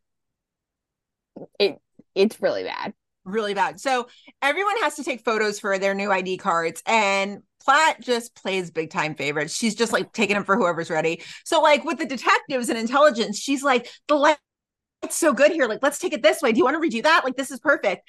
With the detectives, she's great about it. With Bridgewater, she's horrible. She's so mean. So she basically makes sure to take them before anybody's ready. So like Kevin was like in the middle of saying something and she snapped it. And then Kim like was smiling and then she stopped to be like, "Did you take it?" And right when she said that, she snapped the picture. Oh my goodness. So just as Platt is about to take Kim's photo, Adam stops and Adam's like, "Hey, I need Kim for a second." So Adam's like, they go into like the stairwell and Adam's like, "I didn't actually need you. I just thought you could use the out." Baby Burzek. The Burzek crumbs. The babies. This is definitely like, I think this is the episode when they first start to realize like, oh, we vibe. Like, this is the first time I would say, I know some people would probably find something from the first couple episodes that's like, oh no, that's a real crumb. But this to me is like the beginning. The very beginning, yeah. Because then, like, Adam slips Burgess her parents' information. He's like, I went snooping. I thought you could use this, but, like, I will deny it if you, like, implicate me in any way. And she's just like, what? I didn't see you. I don't know what Who this are is you? from. I don't know you. Yeah. Oh, yeah. They vibe. Yeah. So Kevin's trying to bribe her into retaking the photo. Kim's trying to, you know, convince her and everything. So she has the phone number and she uses it. And so Burgess confronts her at the end and is like, well, I thought we could use this in the newsletter, and it's childhood photos of Platt. Oh my God, it's so funny. And she's just like, you're playing with fire. And Kim just goes, I brought plenty of water. So good. That's our girl. It's so good. That's our girl. And It's we so cut good. to Platt retaking Kim and Kevin's photos. It's Perfect. so good. Perfect. Funniest comedic plot on PD. Go. The taser. Yeah, the taser recertification had to be it, right? That's the first one that pops to my mind. I'm sure there's probably other good. I mean, obviously there's other good ones, but like that's literally just the first one that comes to my mind. I feel like I know the fire ones better. Yeah, because fire has them all the time. PD Yeah. were not allowed to laugh. Yeah, I'm gonna put that on my wish list for the new season. I want to laugh again on PD. It's never happening. And I want a sibling duo. We're out of siblings. I want a new sibling duo. Yeah. Are we? Where I think we're just out of family. Period. When you Like- put it that way, it sounds so bleak. Like siblings. Yeah. I just feel like we're out of family stuff. Period. Come back. We miss you. The closest thing you've got is like Berzik raising Mac. Uh-huh. That's the closest thing you get. Yep. Any other notes on this episode? No, I like this episode a lot. Solid week. Solid week. Med's a Well, that's little all- but You know. Yeah. You know. It's about all we've got for this week's episode. There's a lot, but we did it. We did it. And we got through talking about Tracy leaving without crying. Go us. Go us. Yay. The bar's really low and you're just like, did we cry this week? No, that's amazing. Yeah, I know. Yeah. So, as always, you know where to find us. Facebook, Twitter, Instagram, Tumblr, TikTok. We're everywhere. Please message us about anything. It's, you know, we're in the same boat as you. We're just kind of like, so there's no Chicago. Yeah. What do we do? And a lot of you are watching Dance with the Stars. I was very happy to see those messages. How a lot of people were like, yeah, keep it up with Dance with the Stars. We love it. So that's good. But yes, email us anytime about anything. Meet us at mollys@gmail.com. Follow us individually if you're not already. I'm at Gina Watches TV. Brenna? I'm at Brenna K13. So you're going to get a new episode next week. It's going to be one of those where like we're in the past when it happens. So yeah, just keep your eyes peeled. It'll drop like normal. We'll just have recorded it earlier in the week. So if the SAG strike ends, oh my God, please do update while I'm gone. That would be great. I thought that was the week after. No, I leave a week from today. Oh, shit. Okay, Mhm. never mind. Yeah. Yeah. I But digress. after this trip, I'm never leaving the state of Texas again. Like I'm tired. I'm tired. Anyway. Yeah, so normal schedule. And yeah, otherwise we are around. So everybody have a great weekend. Happy Halloween, by the way. Yeah, and we'll see you next week. Bye.